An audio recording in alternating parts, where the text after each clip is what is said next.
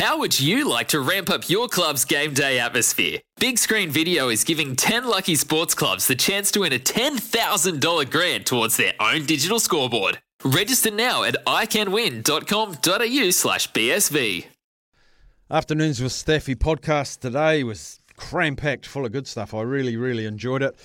We asked for your formula that needs to work for the Black Caps to win the T20 World Cup semi-final this evening against Pakistan. That was the first hour, and we've got some good cricket aficionados out there. That was the midday madness. Heard a bit from Lockie Ferguson as well about his role in the Black Caps. We took some racing through the day actually, and got some great interviews with Lisa Allpress, Mark Walker. Played you a couple of races out as well, which is always fun.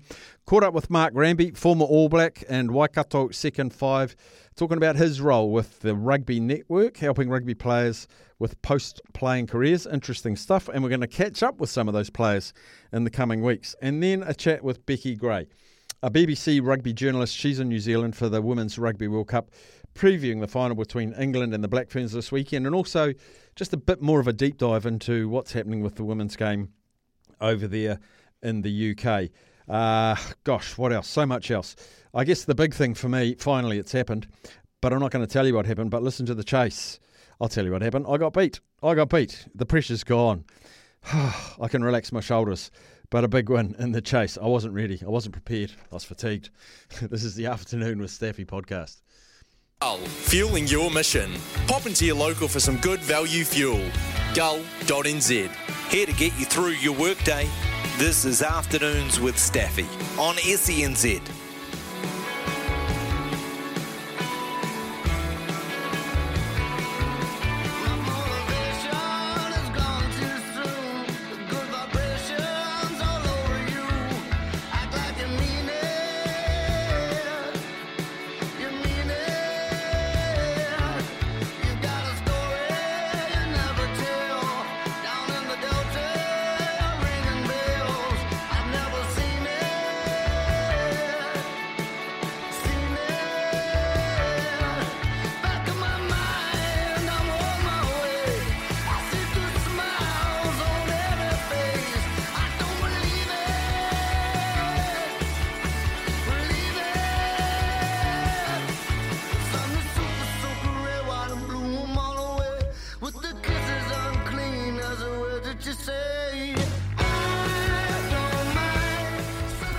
Kia ora, good afternoon. Welcome into the afternoons. What an afternoon we had yesterday, a special edition of the Good Oil, a 6-hour racing sojourn for Cup Day. If you were there, I hope you had an absolute ball. Saw a few pictures coming out of it and it looked fantastic. Took me back to the couple of days I was down there. I think I've been to 3 Cup Days at Addington. I've been to 1 at Riccarton, and of course Riccarton is underway today, and our man Louis Herman Watt is trackside, beside the track, not on the track, he's beside the track, and he'll be filing some interviews with us through the day with trainers and jockeys of influence ahead of the races, and we'll be bringing you some of the races as well. The first time we'll hear from Louis about 5 to 1. He'll set the scene. We would have been 1 race deep at that stage. We're going to bring you race 2 as well just after 1 o'clock, just to get your appetite for what will be a great day at Riccarton. But weather, track conditions, early thoughts from Louis, about 5 to 1. And then straight after the 1 o'clock news, we'll bring you race 2. We've also got some clips of Lockie Ferguson at the latest press conference that the Black Caps held ahead of their semi-final, which of course is tonight. Our preview here on SENZ starts at 8:30 tonight, first ball at 9, and of course Daniel McCarty and Grant Elliott will be bringing you ball by ball for that. So tune in from 8:30 though. That's when you get the toss, the team lineups, the predictions, and you can just hear the competitive juices coming out of Grant Elliott as we build and continue to succeed at this World Cup. He's putting himself in there, and it's great to have him alongside one of the great cricket callers now, Daniel McCarty. So that's from 8:30 tonight, first ball at 9. We'll also have tomorrow night semi-final for you as well. I was just perusing and listening in a bit this morning on the station. Becky had a really interesting chat with a Liverpool Echo writer about the potential sale of Liverpool and the Americanisation model I think there's some Americans have said that they're about 2 decades behind in the Premier League and they think they could monetise the Premier League a lot better. It was a really interesting chat. So go on to Izzy and Kempy for Breakfast podcast tab there on the SENZ podcast and look up that chat and have a listen to the Liverpool Echo writer. And then on mornings, really cool chat with Shane Jurgensen. He's the New Zealand bowling coach. Ahead of their big match tonight. Always great to get Shane on. He's so accessible and great mind, and of course he's deep in the Black Caps camp. So go back and have a listen to that one on mornings as well. Coming up for us today, we're going to have a chat with Mark Ranby. You will remember him. He's started in Manawatu, of course, but he played for Manawatu. He played for the Vikings, one of the few people that can say they played for the Central Vikings with that, people say, a tragic merger of Manawatu and Hawke's Bay. It was an experiment, didn't work. It was a fast fail. I was okay. And I was a big supporter of them, but I think they lasted 2 seasons, only a couple of seasons. But he was part of that. But also had a game for the All Blacks as well. And ever since then, he's been doing a lot of work with professional development of rugby players. He's been attached to the Crusaders for quite a while. We went and studied over in Oxford. And he's back now working for an outfit that are attached to the Players Association, but it's called the Rugby Network, and they deal with rugby players post their playing careers. So we'll just talk to him about what the challenges are for some of these guys after they finish their careers. Because I remember a stat, it was quite a while ago, and I was talking to a professional development manager, and he said with the benefit of hindsight, a lot of these rugby players will earn half of their adult income in 20% of their working life. So by the time they're 31, 32, they've earned half of everything they'll ever earn. And the pressure that puts them on, because a lot of them are on quite good money. And then they have to start again, and then they'll be competing for jobs with 20-year-olds and salary expectations. It's a real challenge for them. It is a real challenge for them. So he's working in that area, Mark Ranby, so we'll catch up with him. And delighted to be bringing in a BBC rugby journalist. Her name's Becky Gray. She's in New Zealand for the Rugby World Cup.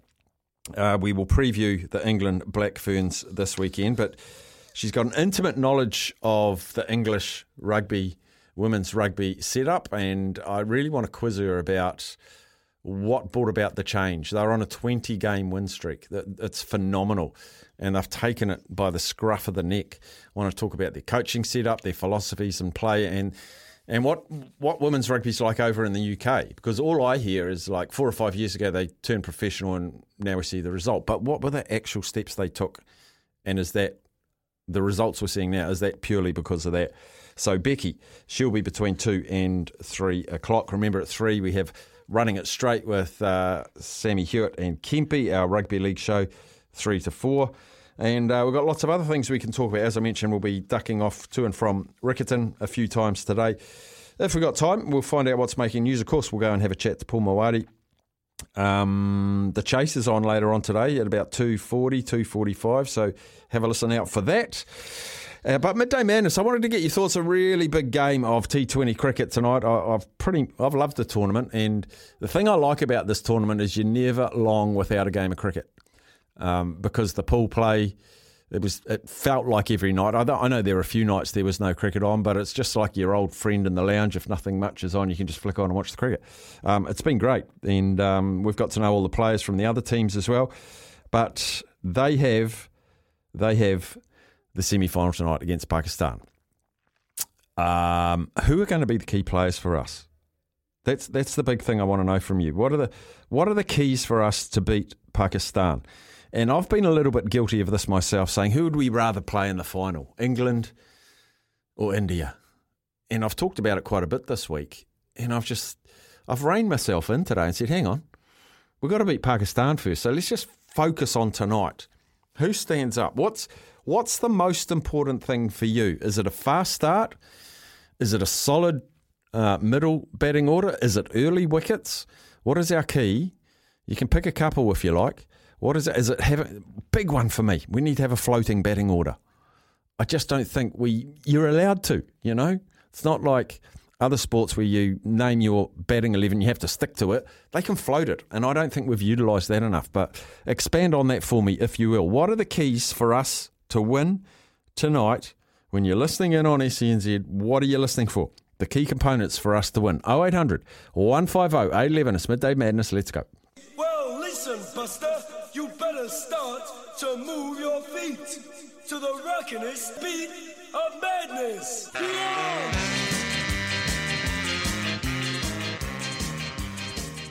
To the phones we go. G'day, John. Yeah, g'day, Steph. I think one thing we might lose is the toss. 'Cause, man, I can't remember the last time New Zealand actually won a toss. Not that it's been, that effective in this tournament. It was in the last. But say we lose the toss, they'll probably send us into bat. For me, I think our betting lineup is quite steady. Like you said, there's floaters. I think Neesham sometimes comes up or goes down, depending on where we are when he comes into bat. But for me, it's our two spinners. We all know that it turns quite a bit later on. And I think Sodhi and Satna are going to have a massive game. But in saying that, our pace bowling attack is quite good too. I think the last time we did play Pakistan, we lost to them at home. But yeah, it was our spinners that did have quite a good game against them. But in saying that, it can go either way. The Pakistani cricket team remind me of the old French rugby team. Yeah. Depends who turns up. The box of chocolates, eh? Yeah. Yeah, it's tough, and it's interesting. Like, I've always thought day-night matches, and this is sort of day-night, even though it's quite a short innings. You'd almost want to know whether you're batting or bowling before you named your 11, because you've got to cover a few bases, don't you? When you go out in the middle, you have to take your starting 11, and then you do the toss. I think tonight might be one of those, when they do the toss, and if they lose, they go, damn it, I would have had different 11. Yeah, exactly, mate. Well, a lot of people have been saying, bring Bracewell in, just to shoe up that middle order, and plus, the spin factor for Sydney. But I don't think they'll change too much. Williamson doesn't really change up too much either. So yeah, I think we're going to lose the toss, mate, and we'll probably bat first. That's what I'm thinking. Okay, we'll keep a watching brief. All on the coin toss. Thanks, John. Cheers. Cheers, buddy. I do take note. He said, I have seen Jimmy Neesham come in, not in his predicted batting. We float the batting order when we're in the last 4 or 5 overs. I'd like us to float the batting order in the first 4 or 5 overs, if needed. I'm a huge supporter of, if Finn Allen goes out and Devon Conway's at the other end, bring in another blaster and move Kane to 4. And if the blaster goes out, move Kane to 5 and bring in Ginny Neesham then. Or Glenn Phillips, someone like that. It's cool to have 2 blasters if they're both going, but what Kane's so good at is noodling the strike to the banger. And then he can go when he needs to as well. I'm no cricket expert, but that's sort of my observation. Interested in yours, 0800 150 811. We go to Zaid. G'day, Zaid. Good afternoon, Staffy. Good day, buddy. Tonight we just need to get it right, both the batting and the bowling. The way Kane Williamson played against Ireland the other night was brilliant. I know it was Ireland, so it's a bit of an easier opponent, but we're still good at batted innings. But yeah, they're going to have to play real good. That's why it's gutting that they don't have Guptill and Allen batting together. Like you're saying, the 2 strike players opening together, that 2 guys that can hammer the ball, because that'd be so good opening together. And I just feel that Jimmy Neesham, the whole tournament hasn't came off yet, so I really think he needs to stand up tonight as well, He's the sort of guy that does stand up in semis and final. He's the big match guy, isn't he? I wouldn't be surprised to see him go bang tonight. Yeah, and Glenn Phillips, it'd be good if he could fire again tonight. And if we do bowl first, then Bolt and Salvi need to get early wickets and put Pakistan under early pressure, because you saw what they did to South Africa the other day when their batters got going and they got about 180 on the board, and then it started raining and South Africa were gone, and then they choked it against Netherlands and they were really kicked out. So I bet Gary Stead would have had to change his plans, because he thought they would have been playing this South Africa. But they're just cricket chokers, it seems. They can never win anything in cricket, the South Africans, it seems. But losing to Netherlands is pretty bad. I don't think they'll be too fraught about that on their plane back to South Africa. And I've heard something about the Rugby League World Cup. Or was it Samoa? They booked their flights or something early, and now Samoa made it through to the semi-final, so it's cost them 10 grand. 10 grand. That sounds like a bit of a mess. Yeah, and I've heard they've booked the Kiwis a flight after the semi-final, the day after the semi-final. So more interest for us. What about if they beat the Kangaroos? Then what happens there? They have to change their tickets, and it's going to cost them $350 a ticket to change it. It's not New Zealand Rugby League that did that. It's World Rugby League that did that. Yeah, so it's a bit dumb, isn't it? Really, it is a bit dumb. So you wouldn't do something dumb like that. You're a very sensible young man. World event, but anyway, all good. Thank you. Hey, stay on the lines. Stay on the line, Zaid. Kears or Sam's going to have a chat to you, so you just stay on the line, and we'll go to Michael Turakaka. Kia ora, Michael. How are you, Steph? Good, thanks, Michael. So I think we need to, whatever happens, we need to bat first and put a big score on the board like we did against the Aussies, right? Because there's nothing like scoreboard pressure. Because if we are chasing, Pakistan's got the ability to just slow the game right down and like put our boys under pressure. So I think like we need to go out and like Finn Allen, all those top order boys need to fire. And if we can get 185 plus, I think we'll be pretty hard to beat. Bowling second, probably get a bit of swing in the night and the Joe and all of that over in Sydney, and bowl Saudi and the spin boys, they'll come into it. But and I don't think they'll change the team round too much. They're not going to bring anyone in that's not tried and true in this at this point in it now. I mean, hey, I heard Bolt talking this morning to Ricardo, and basically he said, like this T20 stuff, it's like that's the Dutch beat the Yappies. It's like you only need one guy to have 10 good balls or 10 good minutes or 10 minutes with a ball, and one person can change the T20. They can, absolutely they can. Not one person can win a Test match, but boy, can one person win a T20. Oh yeah. Like if Finn Allen comes out and has a strike rate of 185 or something like that and puts 70 on the board and, in the time it takes to do that, mate, he's just spun this thing on its head, And I think he will get the nod, I think he's playing the full as well. But what's been good about this tournament, Staffy, it's good to see some of the newer nations, and let's give them some credit. Some of the Dutch and these guys, the Afghanistan team, like those guys have played really good cricket, and it's good to see them. It's good. It's like Japan beating South Africa at rugby when the Dutch beat South Africa. And we played the Dutch a while ago, and we played Ireland, and we didn't win those games convincingly. Do you know what I mean? It was. It's good to see those nations coming through because it builds a good, like you were saying, it builds a good tournament because you've got a game sort of every second day if you want to watch it, You're bang on, Michael. And, I'm old enough to remember when Sri Lanka just sort of came on the scene, and they've gone on and won World Cups and won big matches. And Zimbabwe used to be good back in the Heath Street days. Then they dipped away. They look like they're coming back. Ireland, Scotland, as you say, Afghanistan were a backwater for a while now. Mate, I was really impressed with the way Afghanistan, just forget off the top of my head who they played their last game against. It was the Aussies, I think. Mate, they were within 4 runs of Australia, right? But hey, the best thing is the Aussies aren't in it in their home tournament, mate. Isn't that a bit of fun, hey? It's massive. Go well, Michael. Good chatting, buddy. See you later. See you, mate. We're going to have a quick break and we'll come back with Mikey and Gary and anyone else that wants to chat to us about what needs to happen tonight. 0800 150 811. You're on Afternoons with Staffy with Gull, fueling your mission all year round. Back in a moment. Fueling your mission. Pop into your local for some good value fuel. Gull.nz. Mark Stafford, kicking back and talking sport all afternoon. It's Afternoons with Staffy on SENZ. Straight back to the phones we go. Mikey Christchurch, thanks for holding on, Mike. Oh, no worries, mate. Hey, it's been a while, so it's good to talk to you again. Yes. Hey, geez, I saw some sights driving home yesterday past the racecourse. That's people have obviously had a lot of fun, which is great. Yeah, it's awesome. It's awesome. Hey, this game tonight, what most people are saying, I really, really hope we bat first. I think that would give us the advantage to sort of free the arms a bit and go for it. I've got the feeling that the Black Caps, with a lot of the youth there and some experience, will be just champing at the bit to get into this game. Because I think we're sick of being the bridesmaid at a lot of these finals. If we get through Pakistan tonight, but let's also not forget that Pakistan are probably going to have 80% of the crowd behind them. So that's probably home advantage, right?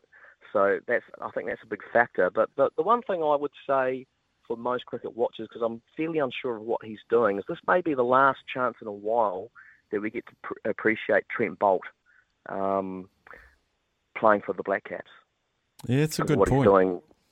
Yeah, so regardless of result, but I've got a feeling we will win. Let's just get him behind and just appreciate the wonders that is Trent Boult. And I just can't wait to see it. I'm the same. Yeah, he's just, him and Southey, I just love it. Yeah, so I think I'd rather us bat first and put the pressure on there rather than try and put pressure on in the field. I just think we got more explosion in our batting than bowling. Absolutely. But how good's Southey been, though? Yeah, he's been brilliant. He just keeps winding back the clock, doesn't he? He's just fantastic. Such a key component. He does. He's like a fine wine, isn't he? He is. Yeah. And on that note, I look forward to my wine tonight watching the cricket. So catch you later, mate. Good boy, Mikey. Thanks, buddy. Good chatting. We go down to Upper Hutt now, talk to Gary. G'day, Gary. Really looking forward to this game tonight, mate. Oh, you're very muffled there, Gary. Oh, am I? Have you got me there? Got you now. Okay, all right. Sorry, mate. I'm just sitting out on the deck halfway through my isolation. Got a bit of COVID, so maybe there's a bit of that in there as well. So I need something to pick me up tonight, so I'm quite looking forward to this one. Yeah, it's great. I think, like you say, what we have to do is we've got to bat first, and Phil Allen just has to go out there and just go as mental as he can. And, just be brave. I mean, he's always going to go out and bat like that anyway. But the other one is Conway. He just really hasn't, apart from that first game, he's been a little bit out of touch, and I just got a funny feeling he just might come right tonight. And I heard a little interview with him earlier on in the week, and he's sounding pretty confident. So I think if those two go out there, and if we can just put up a big score and just try and dishearten the Pakistanis, because we all know what they can be like, you know. If they're not that interested, they can drop the bottom lip a little bit, and then we can have it all over them. But if they get a sniff, they can be so difficult. Yeah. I'm really looking forward to it. Yeah, it's going to be a good 3 hours. There's no doubt about that. Well, I wish you well in your recovery from the vid and your isolation. And, I'm all good. Good boy. Go well. Thanks, Gary. All right. Catch. Cheers, buddy. Someone texted into Ricardo at 10 o'clock this morning. I'm just seeing it here. And it's Kurt, and he's come up with a power play for the cricket tonight, and I quite like it. Conway, 25 plus runs, and Trent Boult, 1 wicket, $3.50. Kurt's on it. I quite like that. Trent's going to get a wicket. So it's just like $3.50, Conway getting 25 plus runs. Is it that simple? Afternoon, Staff from Christchurch. 3 keys for me for tonight's match with the new ball. Will the new ball swing? ? And Lockie Ferguson's impact through the middle, and how our top 3 get through the first 8 overs. When Mikey was just talking about Finn Allen there, the thing about Finn Allen, if he's out for 35, you just know he hasn't used many balls, and it's a great. If we're 45 off maybe 5 overs, it's a great start. It's a fantastic start, and he can do that for us. So, thanks for that text, Adam. We'll take a break for news, sport and weather. We'll come back with Graham from Wairarapa. If you want to join in, 0800 150 811. Oh, listen, Buster, you better start to move your feet to the rockin'est beat of madness.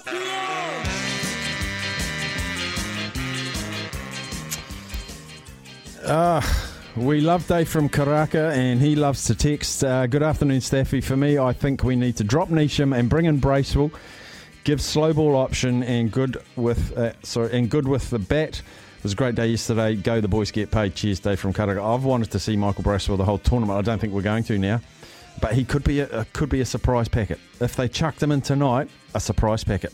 Well, let's go to Graham. G'day, Graham. Hey, Dad, how are you? Good, buddy. Hello from a beautiful Petone. You know, it's one of those Wellington days where you just can't beat Wellington. Yes, Petone along the foreshore there, magnificent. Not a cloud in the sky, mate, and it's hot. Good boy. Sensational. Hey, mate, I text through to Ricardo this morning that it's time that our openers stood up.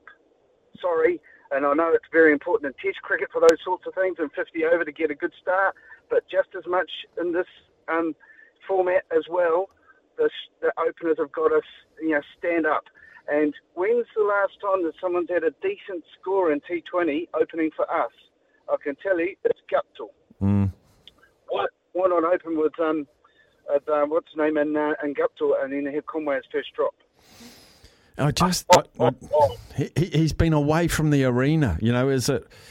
He'd have to go bang from the get go. And Guppy, I watched Guppy, and in the latter part of his year of his career, he can be 10 off 20 balls and then he fires up. But if he goes out, we've wasted the 20 balls. And I do feel like they've moved on from him. I'd love to see an informed Guptill, but I don't think we can guarantee he's in form now because he hasn't played. I know, but I think my point there is put two bangers in.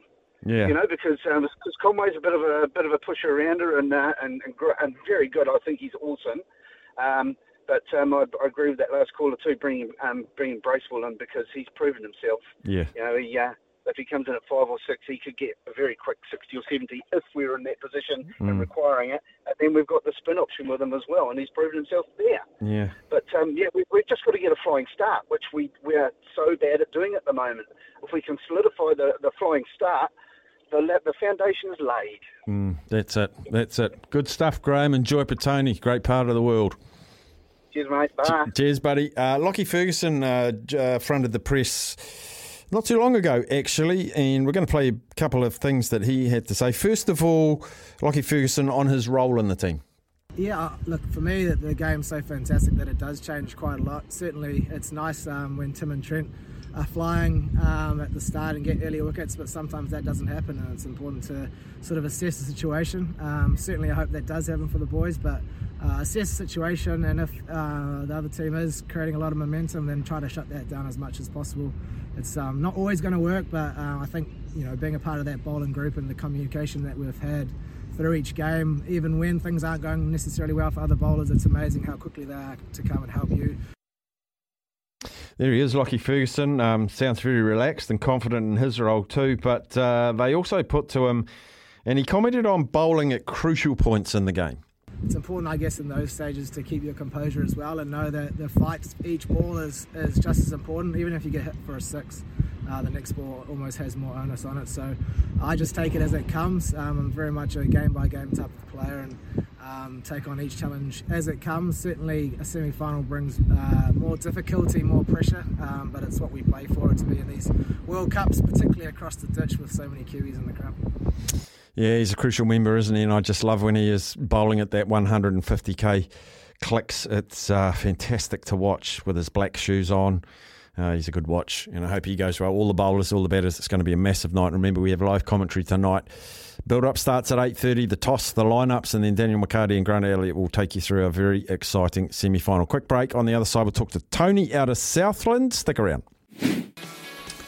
We'll go to the phones, talk to Southland, great part of the world. Tony, g'day, Tony. G'day, Staffy. A long time no talk. Yeah, good to hear from you, Tony. Yes. So I'm really fingers crossed, hoping that we win the toss and bat first tonight. I just think we're a better team, putting scoreboard pressure on the other team. But what I'm hoping with the batting order is they keep a left-hander and a right-hander at the same time. Yes. If they can do that and have one of the your Conway or your Williamson, your mainstays there, but have a blaster coming in and still try and keep that left-hand, right-hand combination. It's so hard for a bowler to having to keep changing their line, and it's so strict on if you're just a little bit down league side, it's a wide instantly, Yeah, you're right. And you've got to take them a couple more deliveries to scope their line and length, and you get a single and it cocks them all up again. Yeah.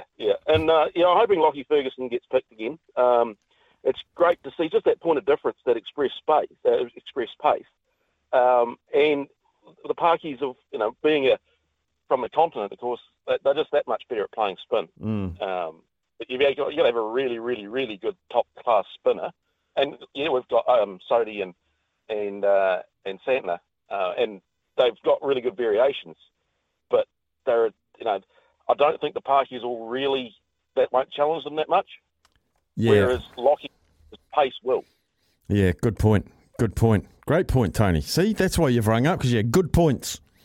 And I've got Goldie's chance in the second, so I'm at Rickenham Park. The wife's got connections to it. Right, we're playing that. We're playing that on radio.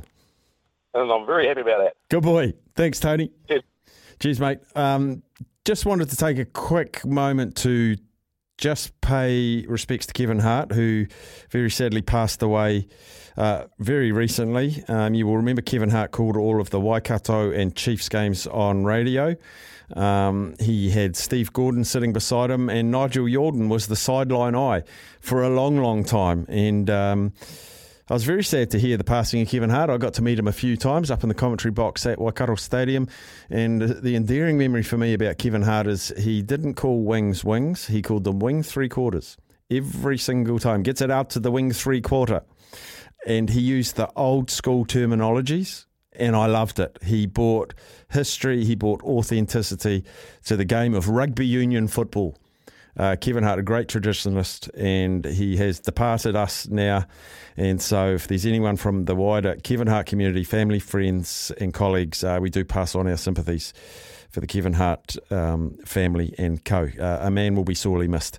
We go to Graham from Marlborough, formerly in Northland. G'day, Graham. Hey, Steph. Well said, mate. Thank you, sir. Well said. Just a couple of quick rugby things before I get onto the T20. If you get a chance, can you ask Mark Ranby? There was a rugby player who I won't mention recently secured his first contract with Super Rugby, and he was interviewed and he said, I'm going to have to go to my... And he just secured an electrical apprenticeship, but I'm going to have to go and resign. And I thought at the time that probably not the right thing to do, because you can slowly do it, do the theory sort of thing, maybe do one day a month of the practical. And I just thought, and I know his father quite well, so maybe he's having a yarn to him, but I just thought, well, mate, just hang five for a minute. You could break your leg in your first game of bloody Super Rugby in 3 places, and all you're good for is walking around in circles. Yeah. So just be interesting to see what Mark's advice would be. Yeah, I know. Well, I think he deals mainly with players who have retired, but I will ask him if he has anything to do with current players and setting them up as well, and just see what he says about that. It just interested me, and I know a few Super Rugby players and All Blacks, and I was just a little bit. I hope he makes the right decision. And secondly, I've got 6 cousins, a nephew, and an auntie and uncle going to the Scotland All Black game, so all power to the mighty Thistle, mate. I only ever say that when they're playing Scotland. I love the All Blacks to bits, but I'll be getting FaceTiming my relatives, and Scotland got close in 2017, and if Ian Foster mixes and matches, you never know, mate. We might just pull off a historic win. There you go. Depending on what side of the... Well, if Scotland win, me and all the listeners know that Graham from Northland will be one happy man, so we'll get some solace in that, Graham. Awesome to hear from you, buddy. You still there? Yep, still here. Oh, yeah, just on the T20, just go out there and do your thing, man. We're proud of you. We're good at getting to this stage or even the final. I'm not a fan of T20, but like everyone, there's more people better qualified than me have said we bat first. Yeah, go out there and hammer it, and then Trent and Tim and that young Shody, I like him. Go and do your thing. Make us proud. Yeah, that's it. Made us proud anyway, but getting to the semis, putting Australia out, I all stayed up and watched that game. That was unreal, man. So, just go hard and good luck to them, and we'll see how we're feeling in the morning. That's it, mate. Good on you, Graham. Good mate, chatting. Take care, mate. Thanks for talking to me, brother. Take it easy. Always, mate. Always. Graham, out of Marlborough, but his roots are in Northland and also in Scotland. Gary, that we spoke to earlier, said, I forgot to say I'd like to see Bracewell in for Mitchell, as I think he's a better bowling option if needed, and he's an explosive batter as well.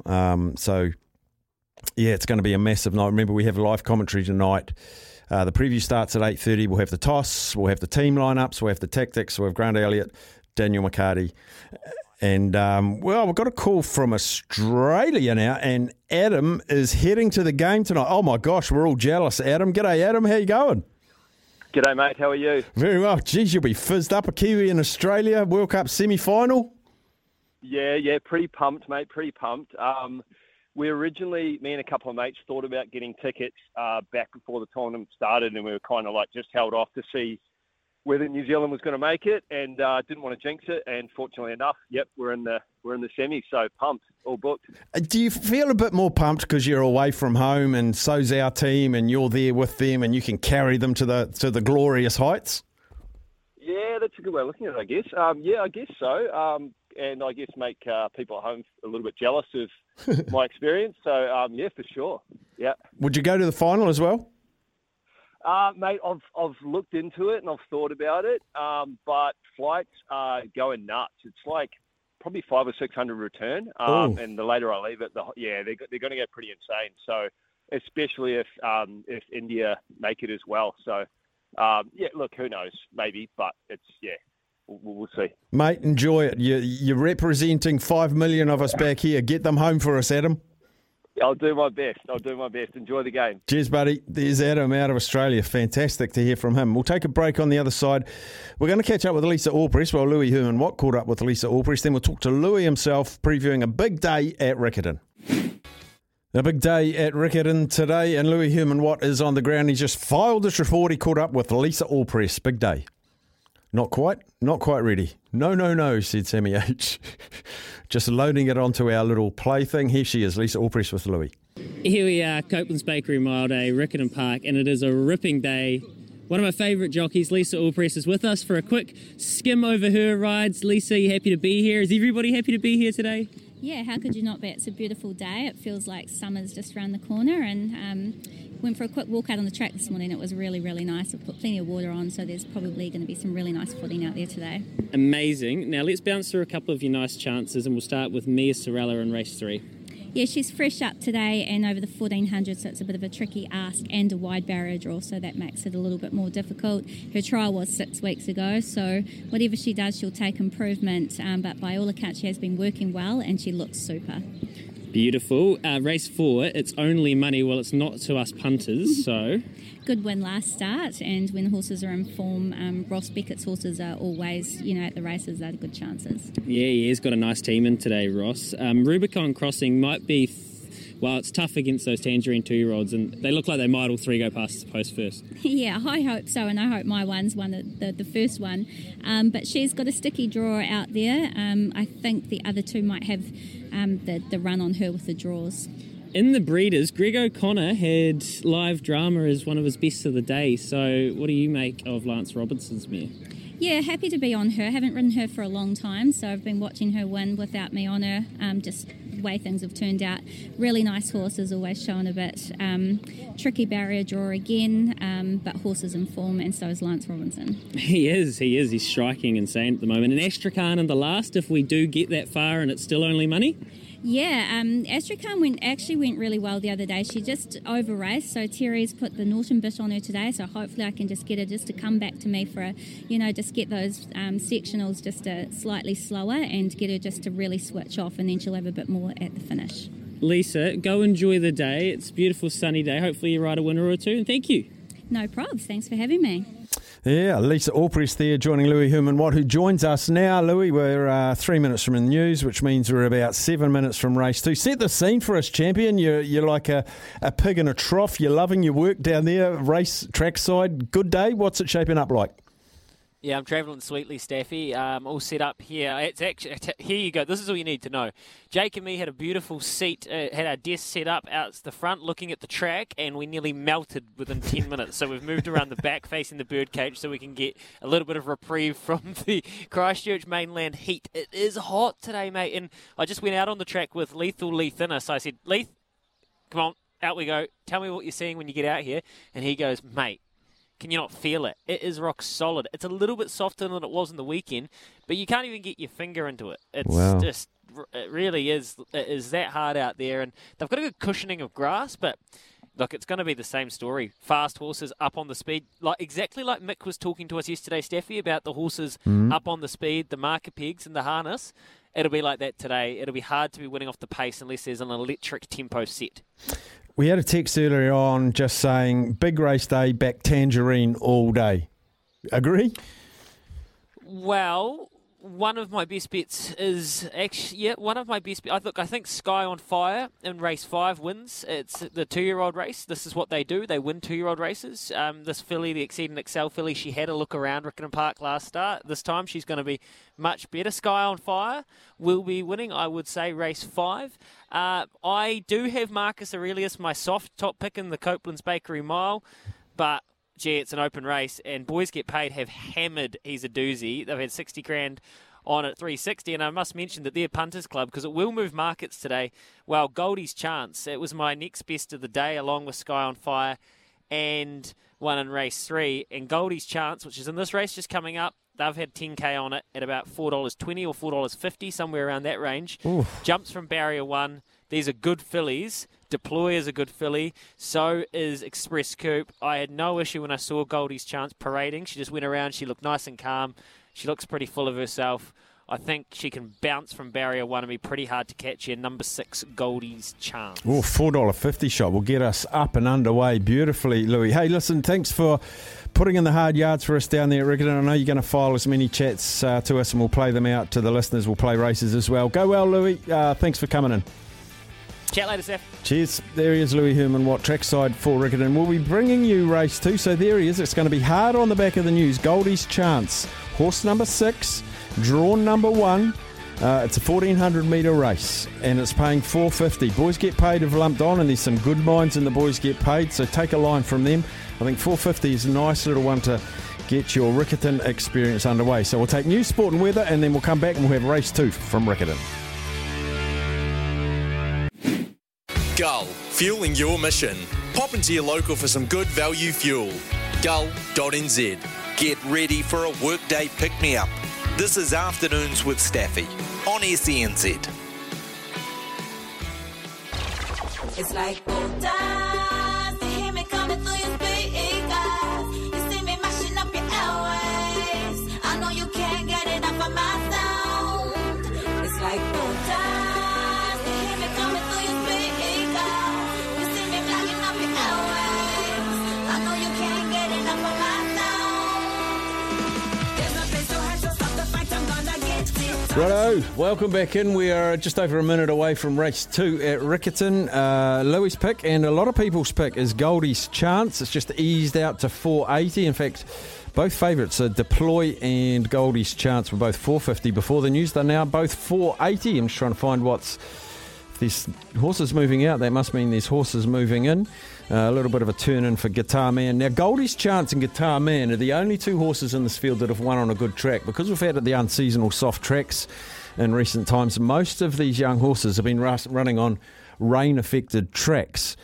And while Deploy has had the most wins in the race, with 3 wins, they've all been on soft tracks. It's had 1 race on a good track, which we've got today, and it didn't fire.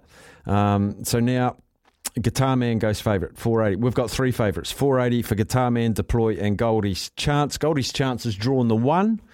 Deploy has drawn the 2. Guitar Man has drawn the 3. Oh boy, it's going to be a battle royal down on the rail. It's a beautiful day at Riccarton at the moment. 3 joint favourites. Unbelievable in race 2.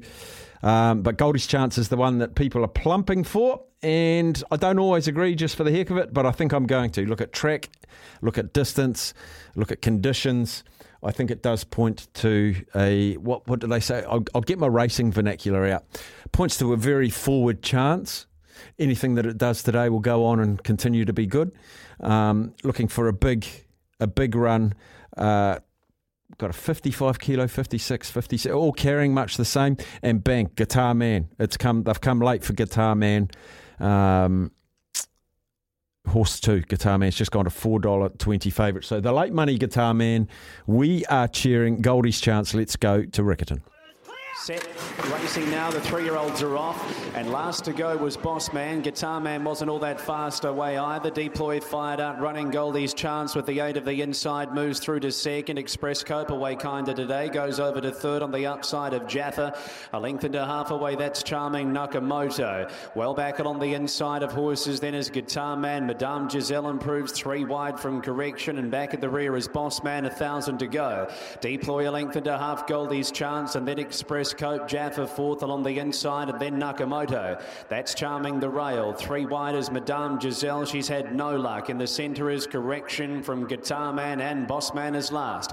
700 metres left to gallop, and the leader is Deploy. Leads by 3/4. Goldie's Chance is close enough. Jaffa stablemate third. Express Cope poised fourth, and then came Nakamoto. From That's Charming, Guitar Man with a bit of work to do, sticking toward the inside, and well back on the outer is Madame Giselle. Deploy the leader. Getting toward the 400 metres. Goldie's Chance now called upon, levelled up and quickly went on by Deploy. Into the clear then is Express Cope. Wider out Nakamoto. Leader Goldie's Chance. Jaffa got a run through from Express Cope and Nakamoto. Goldie's Chance inside the 200. Jaffa's a length away. Then came Express Cope and Nakamoto. Still Goldie's Chance in front. Jaffa the outside coming after it. It's a Ross Beckett Quinella. Which way? Jaffa. Jaffa got up to beat Goldie's Chance. Photos for third between Express Cope and Nakamoto. Then came Correction, followed over by Guitar Man, Madame Giselle. Lisa Allpress. Lisa Allpress, who we just heard from before the news, has just got up in the shadows of the post.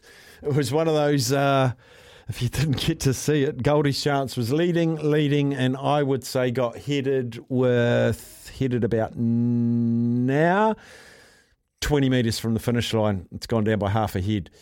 But a fight, geez, that was a fight. Good Quinella, and then there's a good couple of lengths back to third and fourth. So Jaffa opened at 11 and it went on the drift, paying $16. Lisa Allpress, beautiful run. 2 wins on the trot. 2 wins on the trot, actually. One at Hawke's Bay last time. $15, $16 shot, 12 on the tote, 16 fixed odds. Jaffa, Lisa Allpress racks up one. And I'll just go back, and if you're following, race 1 was Just a Lad, paying around the $10 mark. So we've had a $10 shot and a $16 shot in the first 2 races. Next race goes at $140. Just a quick look at that market for you. Betty Spaghetti, heck of a name. Becky Spaghetti, ridden by Daniel Stackhouse. There's just names deluxe there. That opened, get this, that opened at $9. It's now $3.80. That is a move. That is an absolute move. And it's a 1-start horse with just a second to its name. $9 to $3.80. Mia Sorrell has gone from $8.50 into $6. Take On's been solid. Try and find the ones that have drifted the other way. All the ones that opened sort of 15, 20, 30, they've all doubled in price. So the money has really come on Betty Spaghetti. Where there's smoke, there's fire. And it's usually stable money, or maybe Boys Get Paid have jumped on that as well. Massive go for it. Massive go for it. All right. Appreciated all your calls in that first hour. It was good stuff.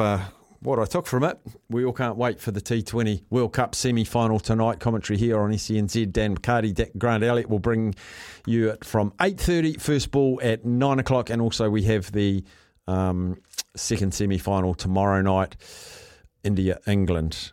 And I just keep thinking, whenever I say that, when we talked to Mark Howard and I said, who do you think we've got a better chance to beat in the final? He said, Melbourne Cricket Ground, New Zealand, India. 90,000 India fans in the MCG. Do you want that? I went, I hadn't even thought of that.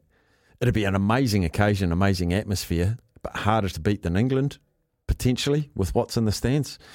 I think so. But anyway, live T20 World Cup's been great to bring you the whole tournament. We got the big semi-finals coming at you from tonight. Just to confirm, Jaffa won that race. Goldie's Chance second, and Nakamoto, one of the Pitman's horses, has run third. No time posted, but they look to be getting along. Right, we'll have a break on the other side. We're going to catch up with Mark Ranby. He's involved with the Rugby Network. He deals a lot, exclusively with retired players from rugby readjusting to, I guess what some of us would say, a normal life or a non-rugby life. So, Ranby, after this. Something a little bit different now.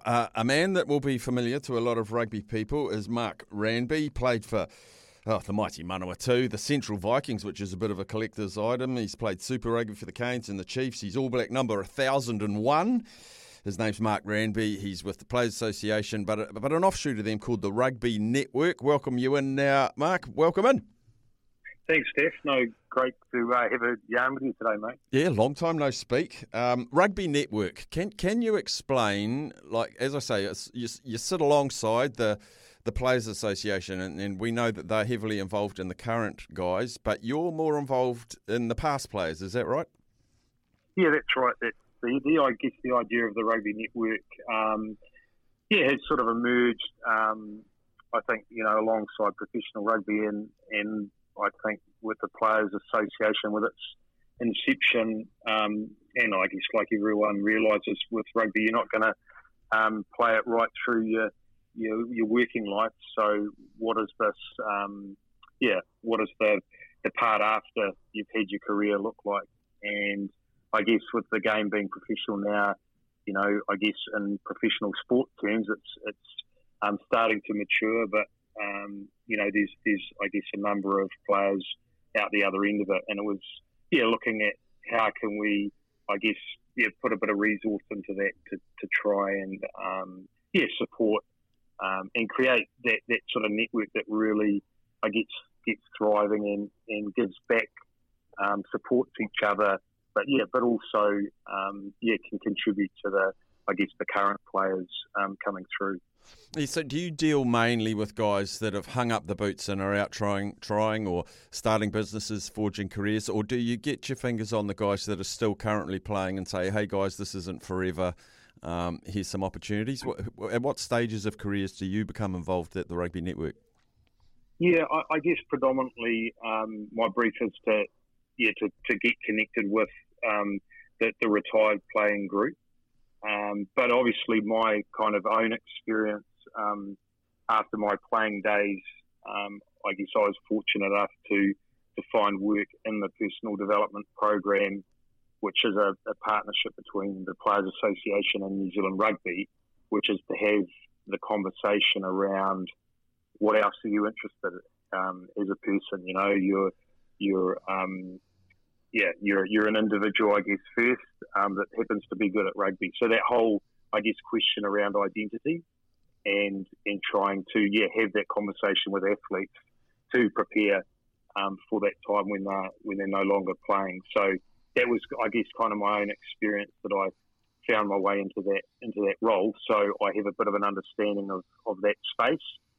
So I still relate well to the personal development managers that we have, part-time PDMs, some of them full-time in provincial unions, and then full-time in Super Rugby environments. So, the main part is to work with the retired players, but obviously, you can see that these learnings and experiences from the players to sort of feed back and have conversations with the current players. I think that's, where that idea of the Rugby Network is, that it can support retired players, but also this, I guess, a way to give back and contribute still to the game by, having a coffee or catching up with a player that might be interested in exploring the business or the work environment that a certain player has sort of planned to get into or found their way into.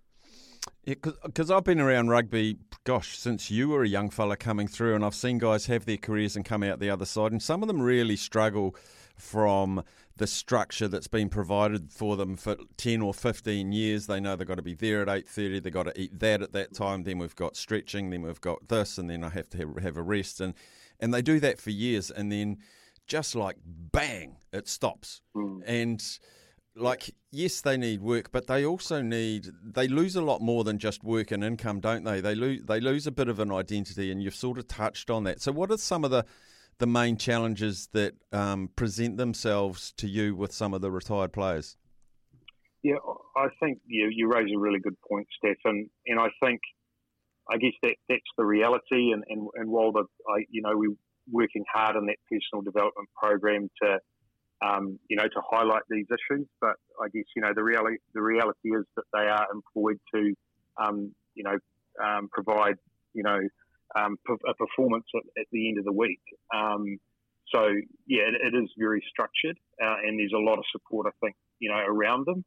And so that, it's trying to raise the awareness of that. And then, like you say, how do we support them? And that's been a discussion around how do you, I guess, and how do our environments encourage agency, I guess, or that ability to know what you want and actually contribute. And I think rugby does do a great job in developing that with individuals. I think you see perhaps players that move into leadership positions within their teams. They do develop skills, and those skills are specific to rugby. So part of our role, and I have a fantastic colleague, Fiona Brading, who has a sort of career support background, ran her own business around career consultancy, and she came into rugby as the personal development manager for North Harbour. And so she's a great resource to have conversations around transferable skills, and looking at how players can explore those skills. Perhaps sometimes they're talked about as soft skills. Players, I think, have a great ability to relate to a wide group of society that's part of their role. So how do they get to understand? Because I think part of the problem sometimes is they're unaware of the skills that they have developed in rugby, and how can we look to explore those and then see how they might fit in a different environment. And I think that's often the challenge, is that the environment that they've worked in is very unique, and then going to another work environment, they don't have, that's the tough part, actually transferring and building experience in other environments and working out how they can do that. But I think there's great examples of Bronson Murray, who played for Northland, the Highlanders, has gone back up north, and with his wife Ida have created an amazing business up there, North Drill, where I think, they're using, Bronson's using a lot of, I think, what he learnt from rugby about environments and team culture, and obviously Ida as well, bringing her flavour to that, and a very, Te Ao Māori worldview, but, really improving a lot of their workforce and creating a real whānau and achievement based in their business. So I think that's a really awesome example of using some of what they, what Bronson learned in the rugby environment and team and culture, and bringing that into a work environment. And so, do you utilise the likes? That's a great story about Bronson Murray and his wife. I love that. But can you then use Bronson, and has he got an appetite to help mentor others that might have just been finishing, and he can just go, bro, this is a path that I sort of took, and take some lessons from what he's done, and then he can become like your little lieutenant, or a bit of an inspiring guy that's lived it, breathed it, doing it? Yeah, I think we've identified that's certainly an area that we really want to, really lift up, is providing the stories and the experiences of players. And like you say, that's exactly what I guess the vision of the Rugby Network is about, is those, creating those opportunities for a conversation or potentially a relationship to emerge, a bit of mentoring, for that to occur. You'll remember Paul Thompson, another front row, who, again got a great business, insulation business, for houses, and he's now involved in the Blues alumni. So a lot of the super clubs have set up their own, I guess, retired players like a university alumni. Mm-hmm. So we, relate and work with them as well. But, he's built a relationship with Jordan Lay because he's, I guess, got in and started up his own business. Jordan's got some interest in that area. So, they've formed a bit of a relationship there. So that, I think, they're examples of what we're trying to achieve. It's, it's just how do you increase the scale of that. Yeah. Yeah, because I hear some cool stories that don't really come to surface. I know Kieran Fonatia and Marty Banks are going to go into tiling or flooring or something like that, but Marty refuses to retire, so Kieran's just sort of waiting for him. This is really cool, the space that you're working in, and we're going to catch up, thanks to your assistance. We're going to catch up with a few of these guys over the next few weeks and just talk to them about a little bit about their playing career, but then the steps and the challenges and the obvious successes. But there's not always successes, Rambo, and you probably know that as well as anyone, that there's some real tough conversations have to be had. And I guess some of them you can have a half-hour meeting and then they're away, but others would take a little bit more. Yeah, absolutely, Steph. And I think, that is the reality of the situation. And I think, there was a survey done, I think back in 2012, that had about 123 former players. A majority of them had played to the super level.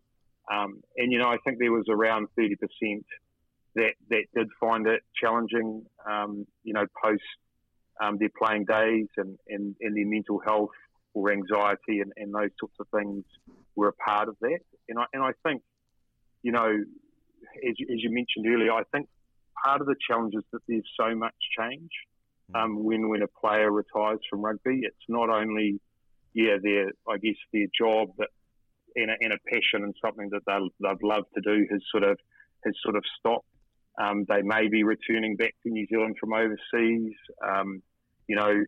Potentially, if they've got a wife or partner, they may be looking to re-enter the workforce. There's children involved. There's a lot. The dynamics, I think, not change within the family unit as well as for the individual.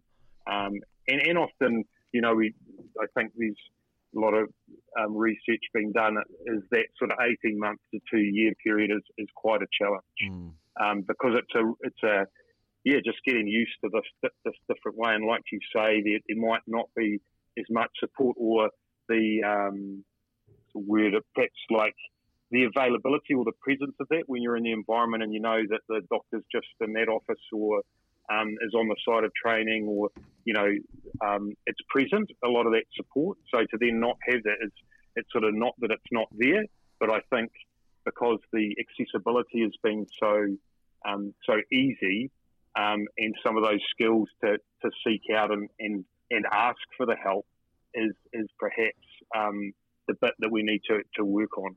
And that's a bit of that agency that I talked about earlier. Talking to Mark Ranby, working with the Rugby Network, which is part of the Rugby Players Association. Very important role. And final question, Rambo. I'd imagine players that head offshore, and some of them can have 10-year careers overseas. Some of them stay over there, but a lot of them do come back. I'd imagine that's an even harder challenge for ones that have gone offshore. Now, yes, they've made a lot of money, and I don't poo-poo that at all, but they've lost a lot of their connection to corporates and just New Zealand society, and they just pop up, and you just go, oh, geez, I'm back, and I don't really know anyone. Are the returning rugby players a bigger challenge? Yeah, I think you've identified really well that they present a different sort of set of challenges, perhaps, that doesn't necessarily mean that that makes that they're it's a harder task. But I think that's where I think the alumni have been awesome if they've reached and played at that super level. And I think, again, Fiona, who I mentioned earlier, her role really is to stay in touch with those players when they're offshore. So and continue to have those conversations, because a lot of them realise, I think, when they go overseas that the environment here in New Zealand does provide some, extra supports that don't, say in Japan or maybe in France, particularly, in countries that are speaking a different language, they present different challenges. But Fiona does an amazing job. She's got, I don't know how many WhatsApp groups where she stays connected and provides online sort of webinars around different, areas, like she's done a great job, relationship with the police, talking about coaching opportunities as well. Looking at level 2 coaching courses. So it's been great to keep that connection. I think that's been a really awesome evolution of the support to the players. So she's able to let me know, I guess, and hand players over. So we're just a little bit more aware of when players are returning. So I think that's been a really awesome addition to the NZRPA and that support that they're providing, so that there's an awareness, and so plugging them back into an alumni, say, and letting that organisation get them involved. So, like you say, they are kind of connected back into a network of people that might be able to provide some introductions. Depending on what areas or where they're keen to maybe look to start their career back here in New Zealand.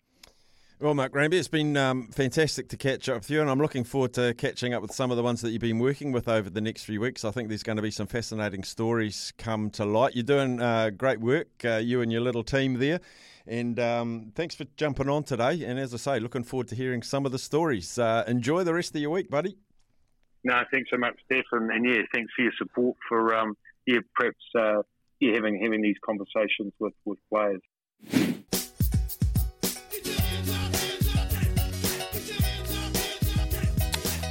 Let's go straight to Paul Mawadi, because we've got Louis Herman-Watt waiting online. He's got a tip for us in the next race, and we're going to take that. So we go Paul, Louis, race. It's jam-packed. Paul Mawadi, welcome in. Yeah, thank you, Steph. And speaking of Louis Herman-Watt, I'm getting the feeling that the boys get paid jumped on his tip in race 2 at Riccarton, Goldie's Chance. They put $10,000 on at $4.20, only just got nutted on the line. Yes, they did. I want to talk to you about the cricket. We'll do racing with Louis, but the cricket, we've got commentary on tonight. Which way is the money come? Is there any money for Pakistan? No, there is. There definitely is. They're not without friends. So what are they? They're currently $2.03. The Black Caps are $1.73. So the Black Caps have come in off their opening quote, and that's because we have taken around 3 times as much money on the Black Caps than we have on Pakistan in that head-to-head market. But the Maltese are stacking up on the Black Caps. So there's a wee bit of confidence out there. I don't think we have to remind punters of, 1992, the young guns. We won't mention that. Or Inzamam ul Haq. We won't. The bookies have also put a number of power plays together that punters are getting stuck into, and they've boosted Glenn Phillips to be the top New Zealand run scorer. What was he? He's $5 in the actual top run scorer book, boosted out to $6.50 if you want to take him boosters. Yep, Glenn Phillips. Money for peanut butter. And very quickly, Black Ferns, England, which has got the traffic? No surprises here. There's going to be a packed house on the weekend, and I think everyone that's there is going to has already had a bet on the Black Ferns. So they have been very, very well backed. I can understand why too. They've been playing very, very well. There was a wonderful semi-final that we saw on the weekend against the French. They're $2.50, the Black Ferns. The English women $1.47, and we have seen support for New Zealand. So I don't know if the bookies can hold that price up for much longer. $2.50 on the Black Ferns to win. Beautiful, Paulie. We've got to scoot. Thanks for your time, mate.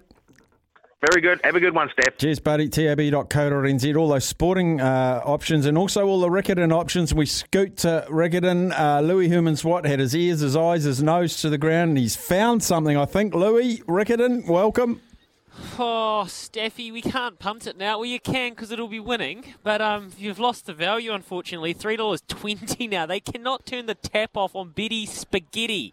One of the better named horses on the card today. Betty Spaghetti. And Betty Spaghetti wins, right, Tim Mills? Yep, he gave me a wink and a nod. Yep, there we go. Perfect. So the CEO agrees. And I think it's going to be a red-hot chance. Daniel Stackhouse, how good to have a genuine Metro Victorian rider riding at this carnival. He is a born and bred South Islander. He's from the region. and he jumps on. Betty Spaghetti ran huge time last start. It was big in its debut. Comes back today, good barrier. It's into $3. So this is opened at 9, Staff. It's into $3. I tipped it this morning when it was more like $4.40, $4.60. It might have even been $4.80. There's a we've got to be wary of the danger here, and the danger is Lisa Allpress. We heard her what she said about Mia Sorella before. It's a genuine chance at $6 and $2.30. And what about how Allpress, Lisa absolutely Allpressed us on the line with Jaffa? What a race. What a race that was. I tell you what, Louis, looking at the track conditions and the overhead conditions, could it be any more perfect? Oh, it's hot, mate. And it's not. It's the wind hasn't. The wind hasn't gone too hectic yet. It's kind of just starting to breeze. I think it's going to go southerly later, but no. At the moment, Staffy, it is a mint day. Like you'd want to be out in Hagley, bowling the cherry. You want to be on the track, having a cold brew. It's just one of those days, you know. It's like a classic summer day. And by the way, I went and bought a new hat from Farmers, and you know you've got one of these, kind of like those I don't have my Jitsi on anymore, but kind of like that white hat. It's kind of like a Panama kind yes, of bigger than a fedora. I saw it before. Smooth. Oh, mate, I'm feeling confident, you know, look good, punt good, hopefully. Got the swagger on. I like that, mate. All right, we're going to watch... If Betty Spaghetti gets up, we'll be feeling good. You're shouting hats for the crew. I like that, Louis. Hey, thanks for tuning in, coming in and giving us that intel. Good stuff. Chat later.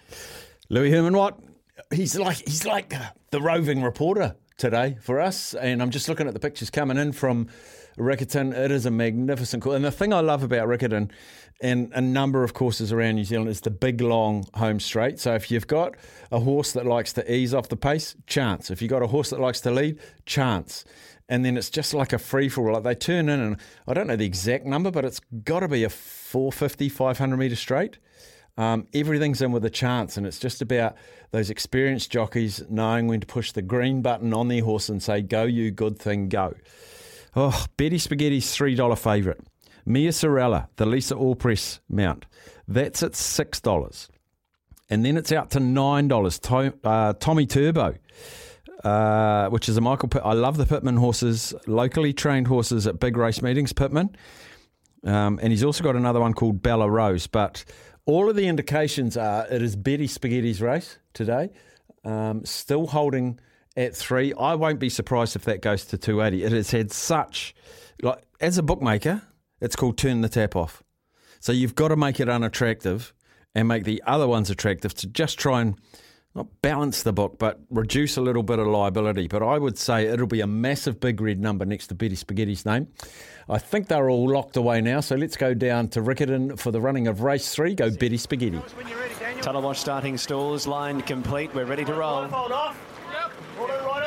Set now, racing from the 1400 metres. Slow to move, Miss Otis Regrets will get back. Miss Pearl fast away, Capital Expense the outside. Betty Spaghetti just off those, and Vodavere went up into 3rd. Next along the rail is Bella Rose, and wide Mia Sorella from Tommy Turbo. Then came in a centre of horses is Satellite around the outside of Take On. Then came Taking My Time from Amaterasu, who's well back along the inside. A length and a half away, Ella Sarah. Ahead of those, Miss Otis Regrets, and back at the tail of the field is Madison Rose. Down toward the 850 they travel now, and Miss Pearl is the leader.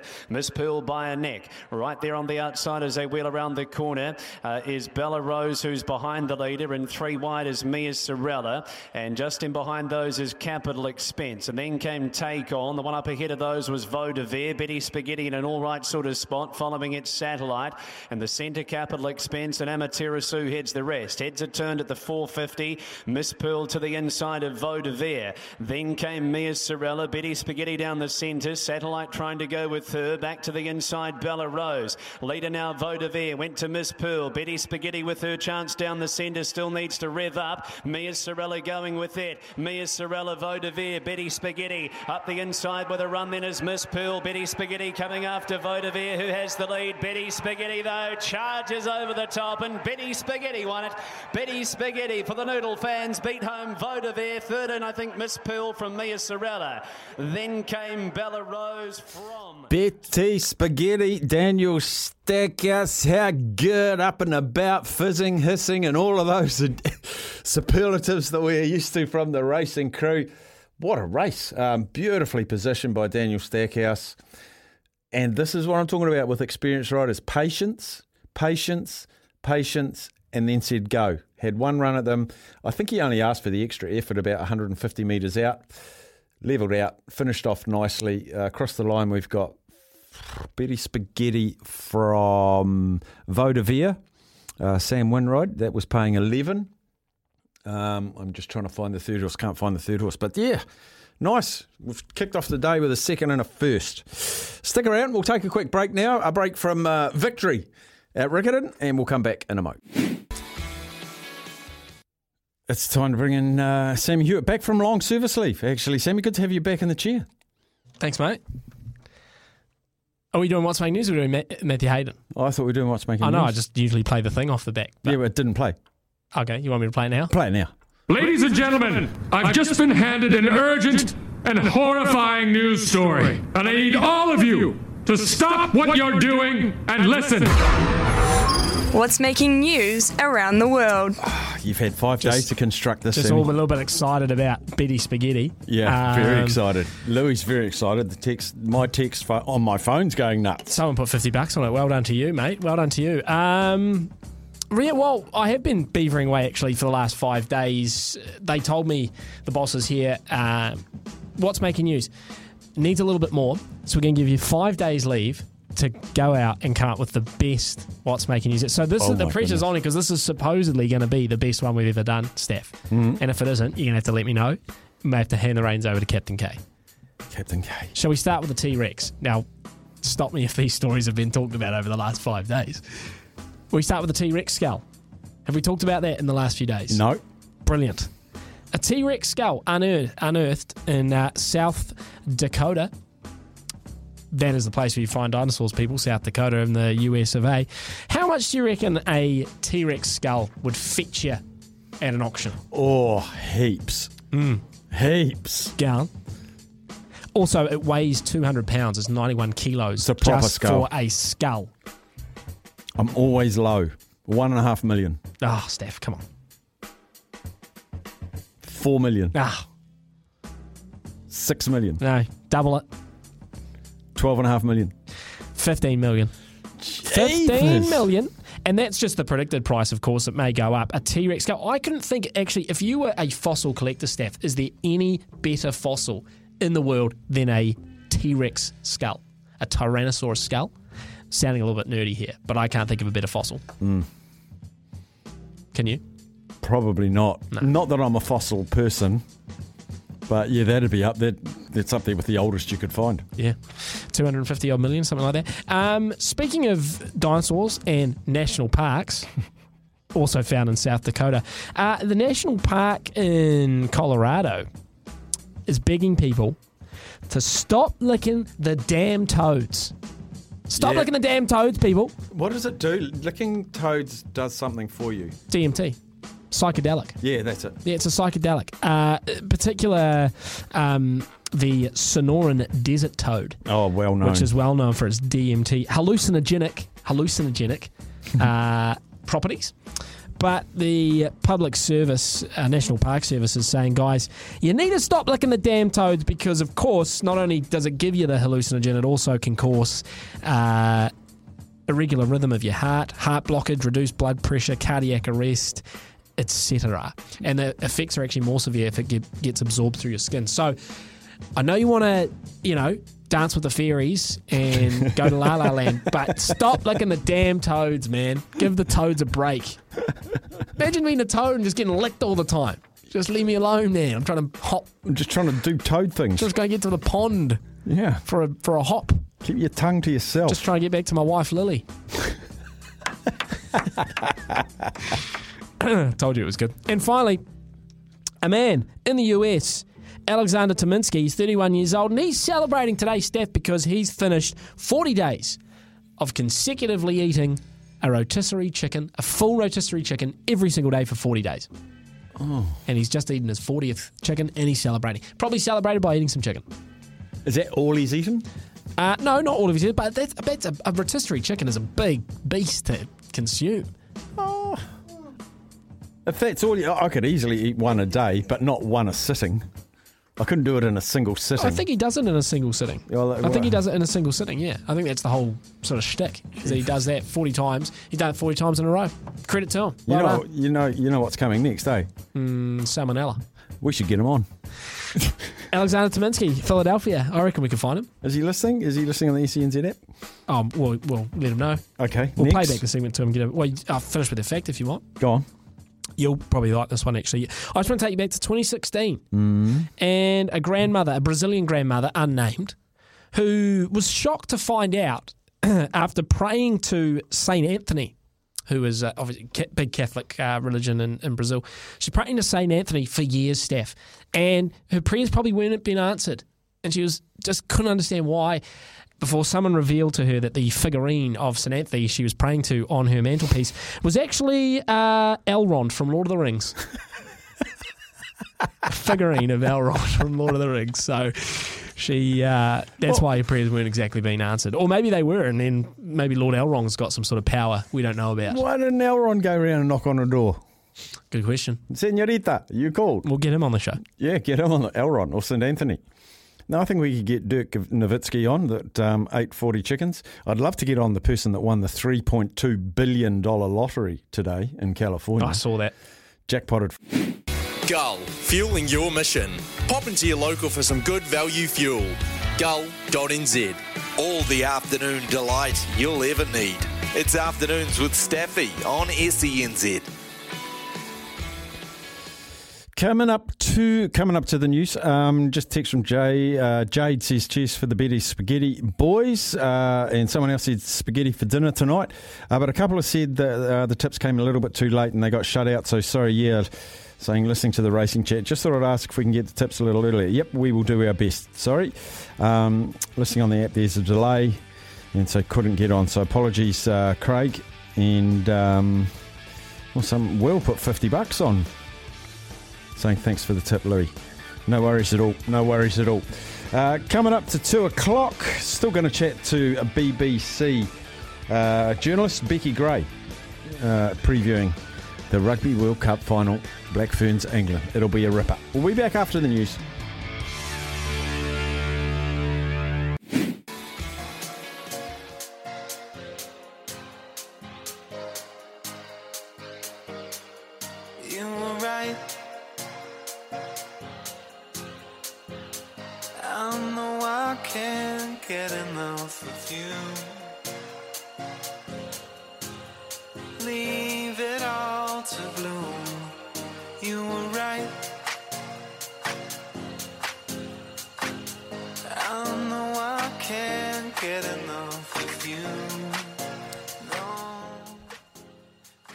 Afternoons with Staffy on SENZ, brought to you alongside, they sit beside us every day for the 4 hours. That is Gull. Gull.nz is where you register, and they will tell you where the locations are, but even more importantly, they'll flick you a text or an email saying today's our special day. So wrap your laughing gear around a bit of Gull. And being a Wednesday, it is Bailey's Property of the Week. This one is in Kāponga. So if you want to breed some rugby players, go and live in Kāponga and start your breeding over there. South Taranaki, great part of the world. This property, it's the first time on the market for 45 years. 45 years. Peter Kelly of Bailey's in Hamilton and John Blundell from Bailey's in New Plymouth. They're duelling over this one, but they won't duel for long because it's a ripper. It's at 834 Skeet Road, Kāponga. Now, you got the option of 2 titles. It's flat contour, really good soil. You can either buy the whole farm or separate. So the 2 separate ones are a 53 hectare block with a house, farm infrastructure, and then there's a 20 hectare block of bare land, but the 2 are connected by an underpass.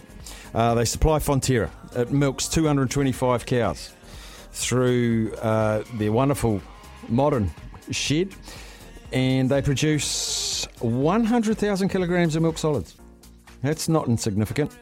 The property will have a brand new effluent system with underground mains covering 20 hectares installed prior to settlement, so the hard work done. It's subdivided by 2 and 3 wire electric fences throughout and one central race accessing all 28 paddocks. Again, the work's done. Water supply is reliable and easy, with both the farm and the house connected to the Inaha water scheme. So water not an issue. It's a well-built brick home.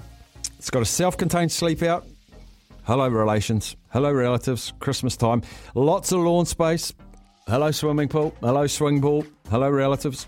And of course, you got the magnificent Mount Taranaki as a backdrop. It is on baileys.co.nz, BAYLEYS.co.nz. The property number for this one is 2313873. Bailey's Property of the Week. Don't forget too, we've got a great prize for our Caller of the Month. If you are the station's Caller of the Month, you can win an Oklahoma Joe's Blackjack Charcoal Kettle Grill. That's hard to say, but geez, it'll be easy to own. Oklahoma Joe's Blackjack Charcoal Kettle Grill. Fantastic stuff. Fantastic stuff. Had a couple of texts through asking about yesterday's Good Oil Punters Club. Look, it wasn't great. It was fun, but fiscally not successful. So we did our dough, $1,000. Went hard in the last 2 races it's hard trying to turn $300 into 1,000 and then that 1,000 into 3, and it just didn't quite come off. So we'll line up again. But there is brewing. There's a big one brewing. It's called the $50,000 SENZ Quaddy Crush. That is thanks to us and thanks to the TAB. Now, the TAB and SENZ are both tipping in $10,000 each to kick us off. $20,000. Once we get 300 punters to sign up with a $100 TAB stake, so 300 punters, we'll have 100, that's the other 30, then we get 50. Once it hits the 300, and we're well underway now, the punting starts. Louis, who's been on fire at Riccarton today, he's going to be placing the quaddies on behalf of the Quaddy Crush team right across the Grand Tour event series. And at the end, all 300 Quaddy Crush participants, you'll share the final pool. Now, you've got a head start, because as soon as those 300 in, and they've put in the 100, it's already worth 166, because SENZ and the TAB won't take out their 10,000 at the end. It's there to share. So, spots are filling, as I say, well over half the spots are filled. So you can sign up now and be part of the Quaddy Crush pool. Go to SENZ Radio/win and keep listening for the updates. Punting doesn't start till the 300 are filled. If you've got a lazy 100, just go to the win page on the SENZ Radio website, and we will, once we get to 300, the fun and games will start. The fun and games will start. So get yourself involved in that. That'll be cool to follow. That'll be great fun to follow. Soon we're going to be talking to Becky out of the BBC. Just before that, just clean up a few more text messages that have been coming in. Staffy from Craig, you asked what needs to happen tonight in the cricket. We need Conway to get more than 25 runs, Trent Boult to take a wicket, and Glenn Phillips to be the highest run scorer. I like the Conway Boult power play, and I followed Ricardo in on his $17.66 multi. Oh, I hadn't caught up with that one. Have to go and squiz that one. Staffy, great interview with Mark Ranby. It got me thinking, how many Manawatu players only played one test for the All Blacks? Mark Ranby, Craig Wicks, not sure about John Loveday and Bruce Hamada. Don't think they played a test, though. Bruce Hamada didn't. He was selected for the All Blacks and I think did something like broke his leg before he got to play. Something like that. Bruce Hamada. He's still involved in Manawatu rugby, Ken. Brucey Hamada and Palmy Boys rugby as well. John Loveday, I'm pretty sure he played a test, at least one. There was another player, Mark Finlay. Now, I don't think it was a test match. And it was some game, and the All Blacks were hit by injury, and he was in Australia. Oh, this could be so wrong. Palmy Boys were over there, and he ended up playing a midweek game against New South Wales Country or something. I don't know. But one test All Blacks from Manawatu. One test. So John Loveday, Jeff Old played more than one. Mark Shaw played more than one. I don't know. I've got a mate who quite often listens to the show, Ruan. He's a Manawatu rugby historian. He'll probably point us in the right direction. Andy Ellis has to be one of the best networkers during his playing time. He would always introduce himself and get around everybody at a function. Now he's thriving off the field. Andy Ellis is a tremendous bloke. I even think he played last year in Major League Rugby in the US, didn't he? And he did a bit of radio in between times. He won the Ellerslie Flower Show once with he's a dab hand in the garden, Andy Ellis. He's got the whole shebang going for him, Andy Ellis. He will end up back in media in New Zealand once he does finish playing, if he wants. He's a great chap. More of this. Thanks for the tip, Louis. Someone else backed Betty Spaghetti. Lots of people saying they back Betty Spaghetti. This is good news. Loving Cup Week and the TAB accounts up and down like a yo-yo. Keep up the good work, boys. How'd the Good Oils Punters Club end up yesterday, Brendan? No, didn't end up that good. My account was up and down. I finished the day just $10 down after a very vociferous betting extravaganza on my own part. Barbecue grill, not as hard to say as the Temper Beer Post text machine, Staffy. I know, you'd think I'd have I reckon I get Temper Beer Post text machine right about 90% of the time, maybe even 95%. But there was a time I'd be happy with a 60% mark at the end of the week. Temper Beer Post text machine. I tell you what, I met the great people behind Temper and the people behind Bedpost when we had our broadcast from the Fox the other day. They came down and had a bowl of chips and a quiet Chardonnay with us. Great people at Temper and Bedpost. It was so cool to put faces to names. And I've asked if we can talk to the lady from Temper, because we play their ads and they do this NASA certified stuff, and I just want to know more about it because it does sound fascinating. So I'm going to try and get someone from Temper to come on the show just to explain themselves. Is it really NASA certified? Did they have to go to the moon to be NASA certified? Staff, I've put my hundy in, Staffy. Can't wait for Quaddy to start. So let's go, people, get on. So Richard's part of the Quaddy Crush. Join Richard if you want. Heidi ho, campers. George Whitelock. Now, did he play for Manawatu? I don't know if he played for Manawatu. He came out of Fielding, of course, where the Whitelock factory comes from. Did he just play one test? Didn't George Whitelock even captain the All Blacks once, didn't he? I think in a midweek test. Staffy, was Bruce Amara one test All Black? Yeah, look, I don't think he was. Again, some historian out there will know. I think he was selected but didn't play. Let me just have a quick squiz. I'm not 100% sure. I think he was selected but didn't play. But someone out there will know. John Loveday, not sure. I might have to do a little bit of study. We've got a little ad break coming up very shortly, but I'll try and figure out. Craig Wicks, yes. But was Craig Wicks a test? Was he a test? Don't know. All Blacks played a lot of non-tests back in the days. You'd see players, like, again, just guessing, but sort of Ian Kirkpatrick's era. A lot of those All Blacks of that era might rack up 30 games for the All Blacks in 4 tests. They'd go on tours and they'd play more non-test matches than test matches. Now, pretty much the All Blacks just play tests, don't they? Here we go. Someone's telling me about Brucey. Bruce Amara popped a rib on the eve of the Baby Blacks game against France and was replaced by Sean Fitzpatrick. That rings a bell. And also Sean Fitzpatrick made the Auckland team because a guy, that's the broken leg story, or did his knee. The guy who was going to get the start for Auckland at hooker did his knee the day before, and Sean Fitzpatrick came in as a very young man to Auckland, never left the 2 jersey. Take your chances, people, when they come. Take your chances. We will have a break. Still to come, we've still got the chase coming up in about half an hour's time. We're going to definitely bring you Riccarton Race 5, which is a big race on the card. But after this break, we're going to catch up with a BBC rugby journalist who is covering the Women's Rugby World Cup in New Zealand for the English audience. Be fascinating to chat to her. Becky Gray after the break. Massive weekend in rugby in New Zealand, the final of the Women's Rugby World Cup. Everybody knows that. We know it's England, we know it's New Zealand. It's the final everyone was predicting, and it's here. But both had pretty stern tests in the semi-final, both from the Canadians and the French. Now, joining us for a reasoned British perspective. Becky Gray from the BBC joins us. Becky, I know you've been here a while, but from us, welcome to New Zealand. It's been a good old tournament, hasn't it? It has been amazing, and like you said, those semi-finals, they were just incredible, weren't they? It was hard to believe being there, Eden Park, Women's Rugby World Cup semi-finals, and they both delivered, didn't they?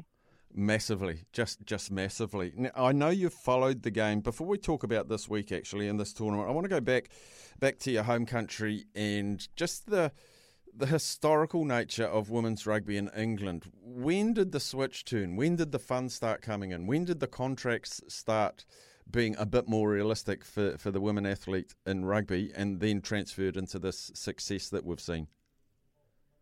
Yeah, so it was 2019 that England got their full-time 15s contract. So who knows, it might have been you guys beating us up in a final again in 2017 that finally did it and made the RFU say, right, we need to fund these women. So they've been around 30 players. It sort of goes up and down, but they've been full-time since 2019. And I guess this record run that they've been on, 30 tests in a row, it's just the fruits of that, really, that they've all been able to give up their other jobs and focus on rugby full-time.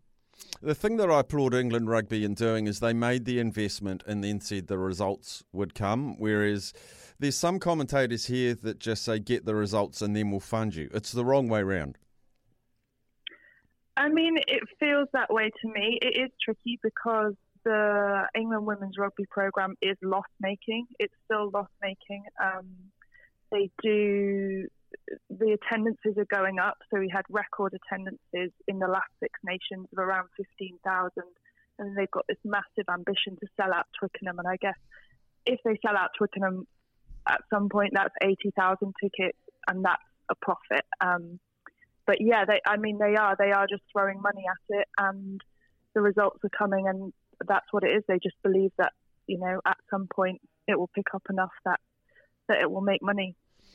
I'm always loath to differentiate between the men's and the women's game, but they have very different models, very different basis models. But I find myself and people, when they watch men's rugby, it's fueled with expectation, joy, and disappointment and that sort of thing in rugby. In the women's rugby, it's filled with joy and celebration. Still competitive, still hard, but it's a different emotional set attached to the women's game that I'm seeing. Yeah, I think you're right. And we've seen the Black Ferns bring that, haven't we, especially, and they talk so much about having their music on around the grounds. I think what's so nice about the England team is that all the players have got really strong personalities. They're interesting people to speak to. Like you say, they're good fun. They've got really interesting backstories. So for me, that's the thing that really gets me into women's rugby, is kind of the stories from the players and how personally inspiring I find all these women, because they are just, at the end of the day, they are impressive athletes, but they're really impressive women as well. I've talked to guys that have coached both men and women in a variety of sports, and pretty much to a person they say women athletes are so much more coachable in that they listen and they implement. And I think that's borne out by the improvement in the English team. As you say, they're on an absolute tear. No one seems to be able to beat them. And then the very quick turnaround of the Black Ferns in the space of 12 months to get performances on there. Admittedly, some of the best coaches that New Zealand's got has been thrown at the Black Ferns. The rate of improvement and the rate of improvement in the game and the spectacle over the last 2 or 3 years has been unreal, but we're nowhere near the potential. No, exactly. And that's the really nice thing about this England team. And that's why, a lot of obviously English people would like to see them win, because you'd like to see that investment, it's just a basic equation, invest in it, win a World Cup. That makes sense. Why wouldn't everyone do it? It's so interesting you talk about the coachable things. Obviously, England's main weapon has been their line-out. And England's line-out coach, Lewis Deacon, he came from men's rugby. The thing he said, as soon as he arrived, he's been in the England setup since last August, so August 2021. First thing he said when he arrived, he's like, I've just ripped apart their line out, given them a completely new one, and they've got it already. They just got it instantly. So yeah, that is something I've heard before that, I don't know, for whatever reason, you're right, they are very coachable. We saw with the Black Ferns through pool play, incredible backline potency, run and gun, very expressive, exciting game. And then we saw in the French semi-final, Portia Woodman just about unemployed, partly because I think New Zealand changed their game plan and France developed a good defensive structure. I don't know what they're going to go at England with, because England, speaking in general terms, forward-dominated, rolling mauls off line-outs, that sort of thing. New Zealand play wide, run and gun. It's a clash of styles, but I feel like both will ease those styles a little bit.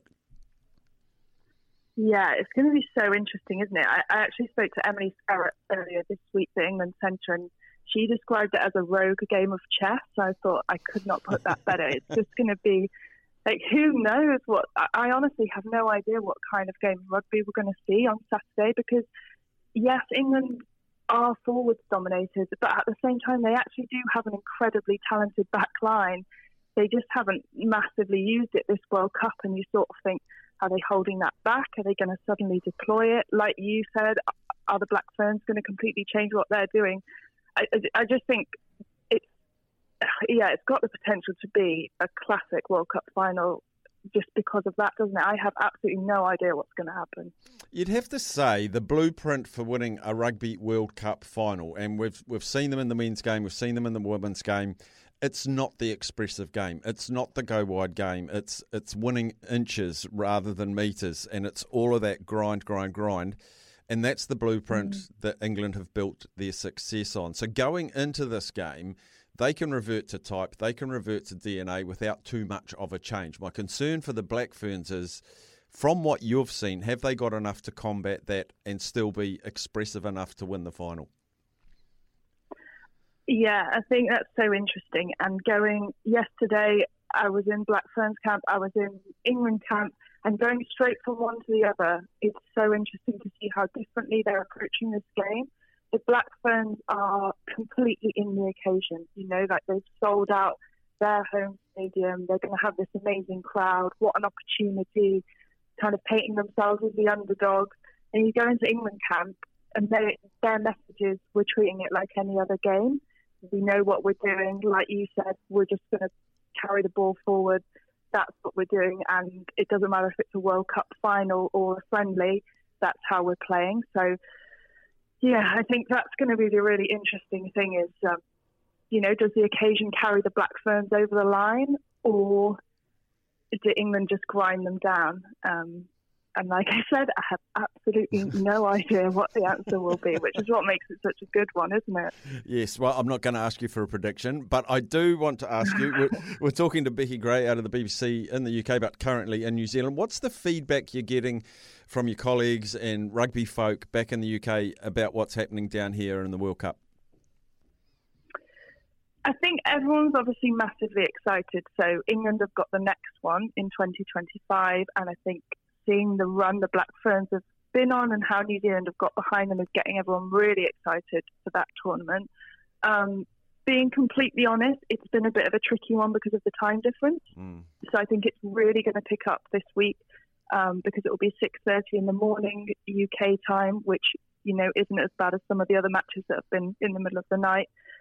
So, yeah, it will pick up. I think everyone is just massively impressed by this side, but that's almost a strange thing, isn't it? That they've been on this record-breaking 30-test winning run, but if they don't win the World Cup final, they'll be massively disappointed in themselves. So I think everyone just really hopes that they'll get this one last one, and then they can lose all the games they like before 2025, can't they? It's fine as long as they get this one. My final comment, and this might be just being a bloke from a little country on the other side of the world, when the World Cup final starts and there's the singing and there's the anthems and there's the haka and then there's the game, my knowledge that there will be millions of people around the world watching little old New Zealand with 40,000 people in the stand watching a Women's Rugby World Cup, not looking at the scoreboard, I'm going to be proud of that. Yeah, I think that's what matters, isn't it?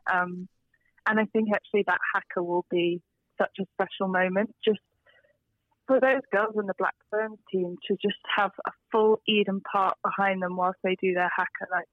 It gives me goosebumps just saying it. you're totally right. Whatever the result is, it's been a really special tournament, and New Zealand have done it amazingly for sure. History's being made, Becky. I feel like history's being made. It's the biggest World Cup that there's been, and it's going to be awesome that you guys are holding the next one as well. I thank you for your time today, and you sound like you're having a good week. You'll be on the edge of your seat cheering for white jerseys. We'll be on the edge of our seat cheering for black jerseys. But if anything this tournament has shown us is that women's rugby is alive and well. It's still improving, and it's a game to get behind. I've absolutely loved it. So, Becky, thanks so much for your time today. Enjoy the rest of your time in New Zealand. No problem. Thanks very much. I don't like it. No, I love it. All out, turn the beat up. Welcome back into Afternoons with Staffy. Thank you to Gull. Gull.nz, fueling your mission all year round. Gull.nz for your nearest locale to go and get some economical fuel. We are going to be bringing you a race at 2:50. What's that? 17 minutes away. It is the Riccarton Park Function Centre Welcome Stakes. The best 2-year-olds will be on show. Mark Walker has the top 3 favourites, and Louis just chatting to him at the moment, and he'll send through that recording pronto. So we'll bring you that very shortly. Some text messages that have come in. Dave says, Mark Shaw really wasn't from Manawatu, was he, Staffy? Well, he played for Manawatu. I know he's from Hawke's Bay. Craig Wicks wasn't a test. It was a game in Whangarei. Thank you. Loveday, 7 games for the All Blacks, no test matches. Dion Waller played for the Vikings from Keith. He did too. Scratch that Bruce Hamada suggestion. I'm pretty sure it was Jackson Himopo that played 1 test. Yes, Jackson Himopo. Brett Cameron, a 1 test Manawatu All Black as well. Although he did play that test. He was Canterbury, wasn't he? And I think when he played that test, he's entrenched in Manawatu lifestyle now, though. Craig Wicks wasn't a test, and it was New Zealand versus Fiji. Not a test, it was New Zealand-Fiji. Why isn't that a test? Maybe, I don't know. Back then, wasn't it recognised as a test? Abercrombie, Himara and Dalton all parted like the Red Sea for Fitzpatrick. Good stuff. George Whitelock never played for the mighty Green and Whites. No, he didn't. His dad, Braden, did, and was unlucky not to pull on the black jersey. Sons have made up for that. They sure have, Linda. They really have. And 1984 for Mark Finlay. No tests. That's from Linda. Yes, I'm a tragic Manawatu supporter. I know you are, Linda, and God bless you for that. Linda, what was that game that Mark Finlay played in 1984? So, yeah, was he at school? Oh, I just can't remember. Pinky was his nickname because he was pale-skinned, and when he was playing, his legs went bright pink. I'm pretty sure I'm right in saying that.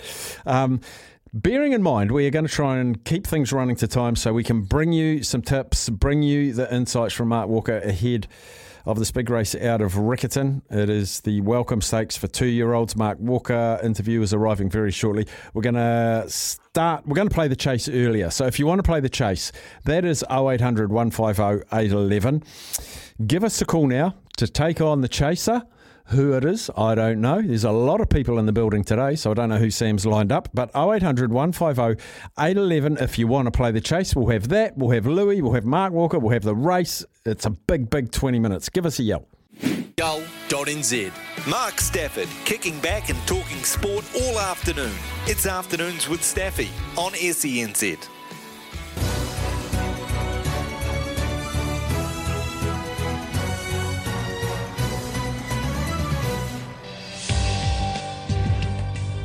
Chase time.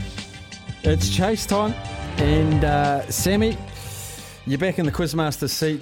You are Bradley. It's chase day. It's chase day. I always can't wait for chase day, Steph. And I think we've got Kyle on the line today. G'day, Kyle. Hey guys, how are we? We're doing well, mate. How are the sweat glands? Are you feeling the pressure, the cooker of the chase for a Wednesday? Oh, not really, but the other day when I got 5 and 50 kicked me out, it's fine. Couldn't hear a word of that, but it sounds like you're confident, Kyle. So what we're going to do I'm ready to roll. You're ready to roll. That's all we need to hear. So we're going to put 60 seconds on the timer. 60 seconds to answer as many questions as you can. Selection first, though, of set A or set B on the questions. Go set B, please. Interesting. Yeah, any reason for that, Kyle?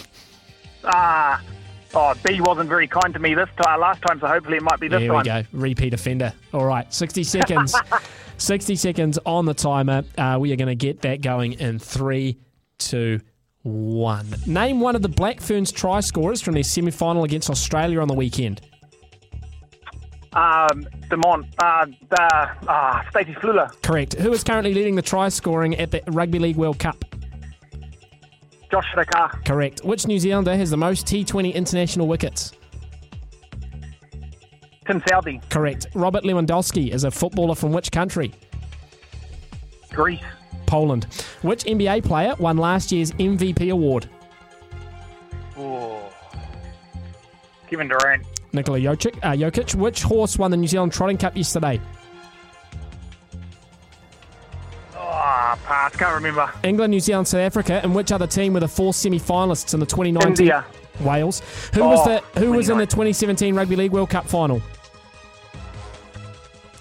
Australia, New Zealand. Australia, England. Which team did the Black Caps lose to in pool play at this year's T20 World Cup?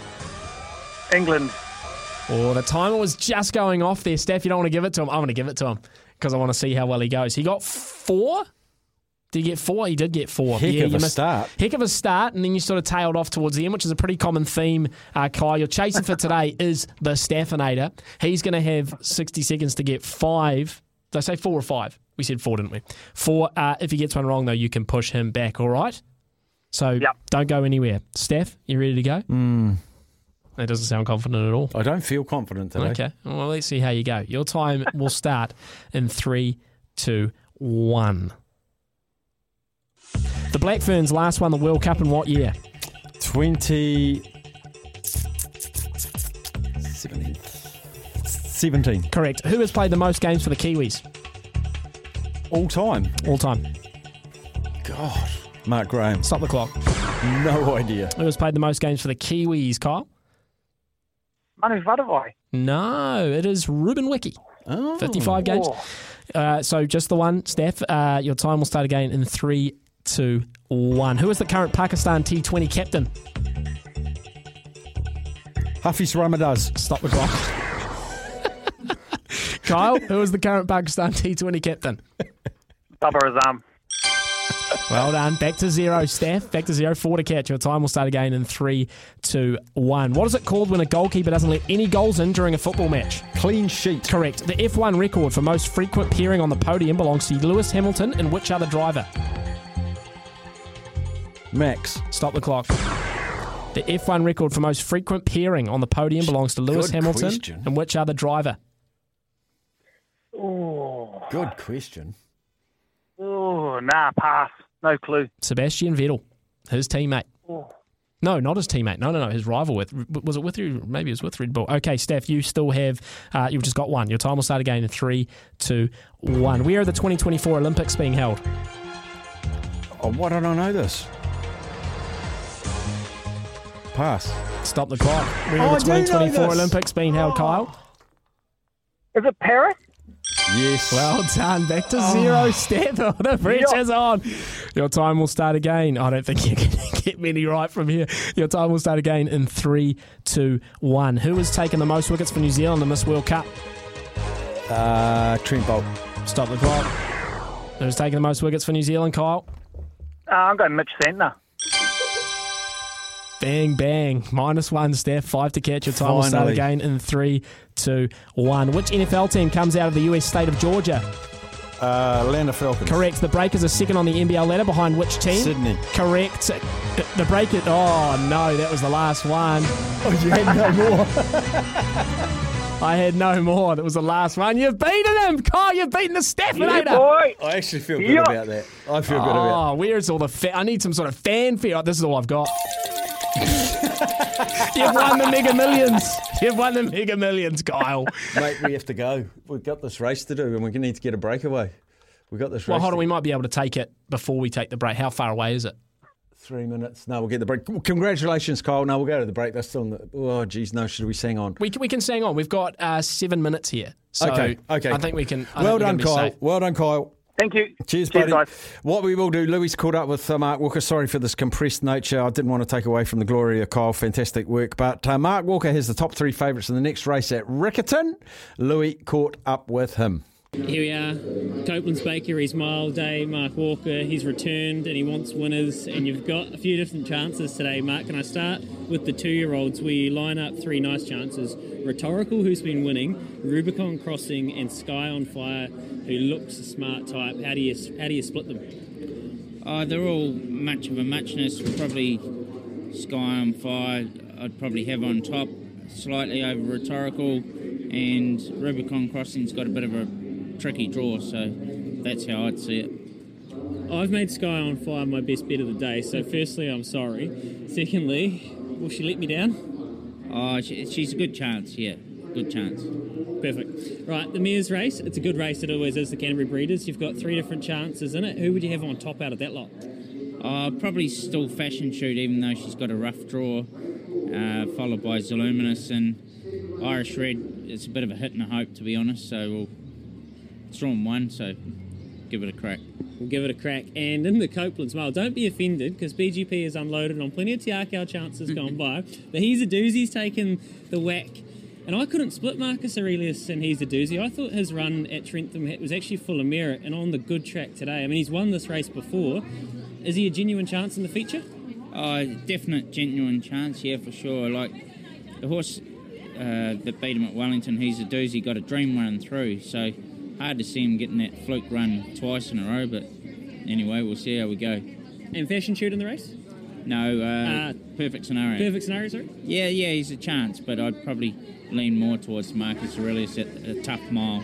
And anything on Saturday we need to have our eyes peeled for this far out? It's a bit far out to be thinking about that yet. Got to get through a big day today. Mark Walker, great to have you back and great to have you in Christchurch, where you've done so much good work before. Cheers, thank you. There he is, Mark Walker, one of the best, trains the Tangerine. This morning on breakfast, Louis loved Sky on Fire. Josh Parr is over from Australia, a fantastic jockey. He's riding the favourite, and that's been backed in from 3s into 220. Drawn 4. Rhetorical. It's had back-to-back wins. Daniel Stackhouse, who rode Spaghetti Betty earlier, didn't he? This is a Schnitzel 2-year-old. It's had 3 starts for 2 wins. One of those wins on a good track. We got a good track today. Sky on Fire, just the 2 starts for 2 seconds. And as I say, it's 220. Rhetorical's 3, and the third of the Walker Barn is $6, having opened at 5. That's had a win and a third. Just trying to find its win was on a heavy track. Its third was on a good track. Opposite ends of the spectrum. All carrying the same weight. All 2 years old. Just about the whole field's had 2 or 3 starts. A couple down the bottom have only had 1. It does look like it's going to be a Mark Walker win. They're starting to load away. We will not miss the start. So there we go. Sky on Fire, Louis' pick. Rhetorical. And Lisa Allpress, early on in the show, she fancied her chances to definitely be in the top 3. She thought all 3 horses were quite evenly matched. She's on Rubicon Crossing at $6. She's got one horse with a purple hood on, saying, I don't really want to load in there at the moment. I'm 2 years old and I'd rather go and play in the sandpit or the paddling pool or whatever's out the back. Who's that? That must be Gwynniva, is it? Number 7, I think it is. So I think we can probably cross to the track. Are they with Matthew Cross at Riccarton? Let's cross and get his call. It's 1,000 metres. It'll be over in a blink of an eye. $3 number 3 Rhetorical, $6 number 4 Rubicon Crossing. Just waiting on the rider to jump aboard in the Navy and the outside stalls. Last year it was Grace's Secret. For 2022, the Welcome Stakes. Over 1,000 metres, 2-year-olds are off. And slow to move, Semper Supra. Sky on Fire was fast away, ridden handy on the outside. Illicit Dreams, just off those is Rhetorical. And behind the pacemakers, Surf Queen. Rubicon Crossing came forward wide around and then came in the Navy. A length and a half away to Gwynver, then Semper Supra. And going bush at the back is Navy Lark. The leader is Sky on Fire. 600 to go, ahead in front, Rubicon Crossing, Rhetorical. And behind those horses, Surf Queen. Then came Illicit Dreams. In the Navy, wider out from Gwynver and Semper the Supra to the outside. Rubicon Crossing went to Sky on Fire. Rhetorical off their backs gives chase, and then came Surf Queen. Sky on Fire with a fight on her hands from Rubicon Crossing. Rhetorical now letting down in the deep. Still Sky on Fire, the inside, a narrow leader from Rubicon Crossing and Rhetorical. Sky on Fire's been brave, so's Rubicon Crossing, but it's Sky on Fire for the Welcome Stakes. Sky on Fire by a half a length, Rubicon Crossing and Rhetorical. There we go, 1, 2, 3 for Mark Walker as predicted. Sky on Fire, Louis on Fire. It's giving you all the chocolates, closed at 2.20. And Rubicon Crossing, the Lisa Allpress mount comes in as well. The third favourite and the second favourite comes third. Reminder that Running It Straight will be coming to you from 3 to 4. The Run Home from 4 till 7. They're going to bring you a couple of races as well, including the two big ones that are yet to come on the card. We'll take a break and we'll have a look back in the day. Just had a message rounding off the Craig Wicks chat. Played for the New Zealand 15 against Fiji at Eden Park on a wet day, 13th September 1980. I was at the game. I remember the day as I met a beautiful lady that evening who I would end up marrying. Good man, Steve.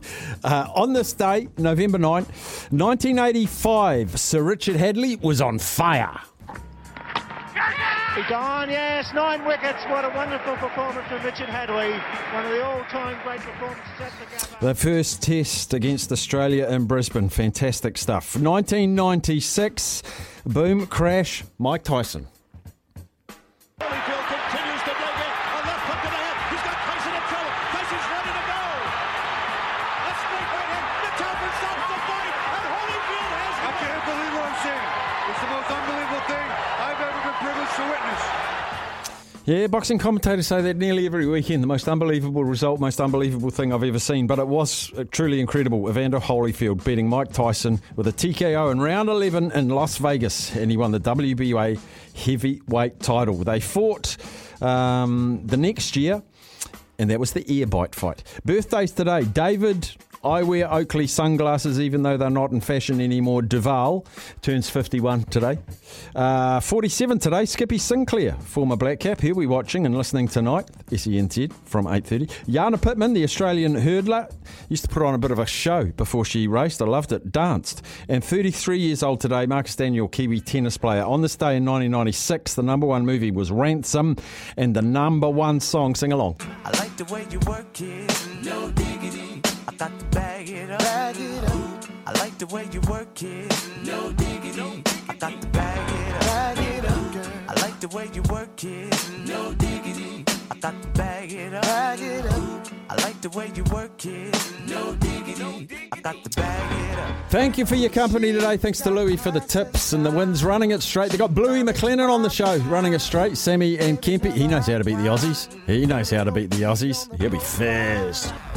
Thanks, Sammy. Thanks, Kez.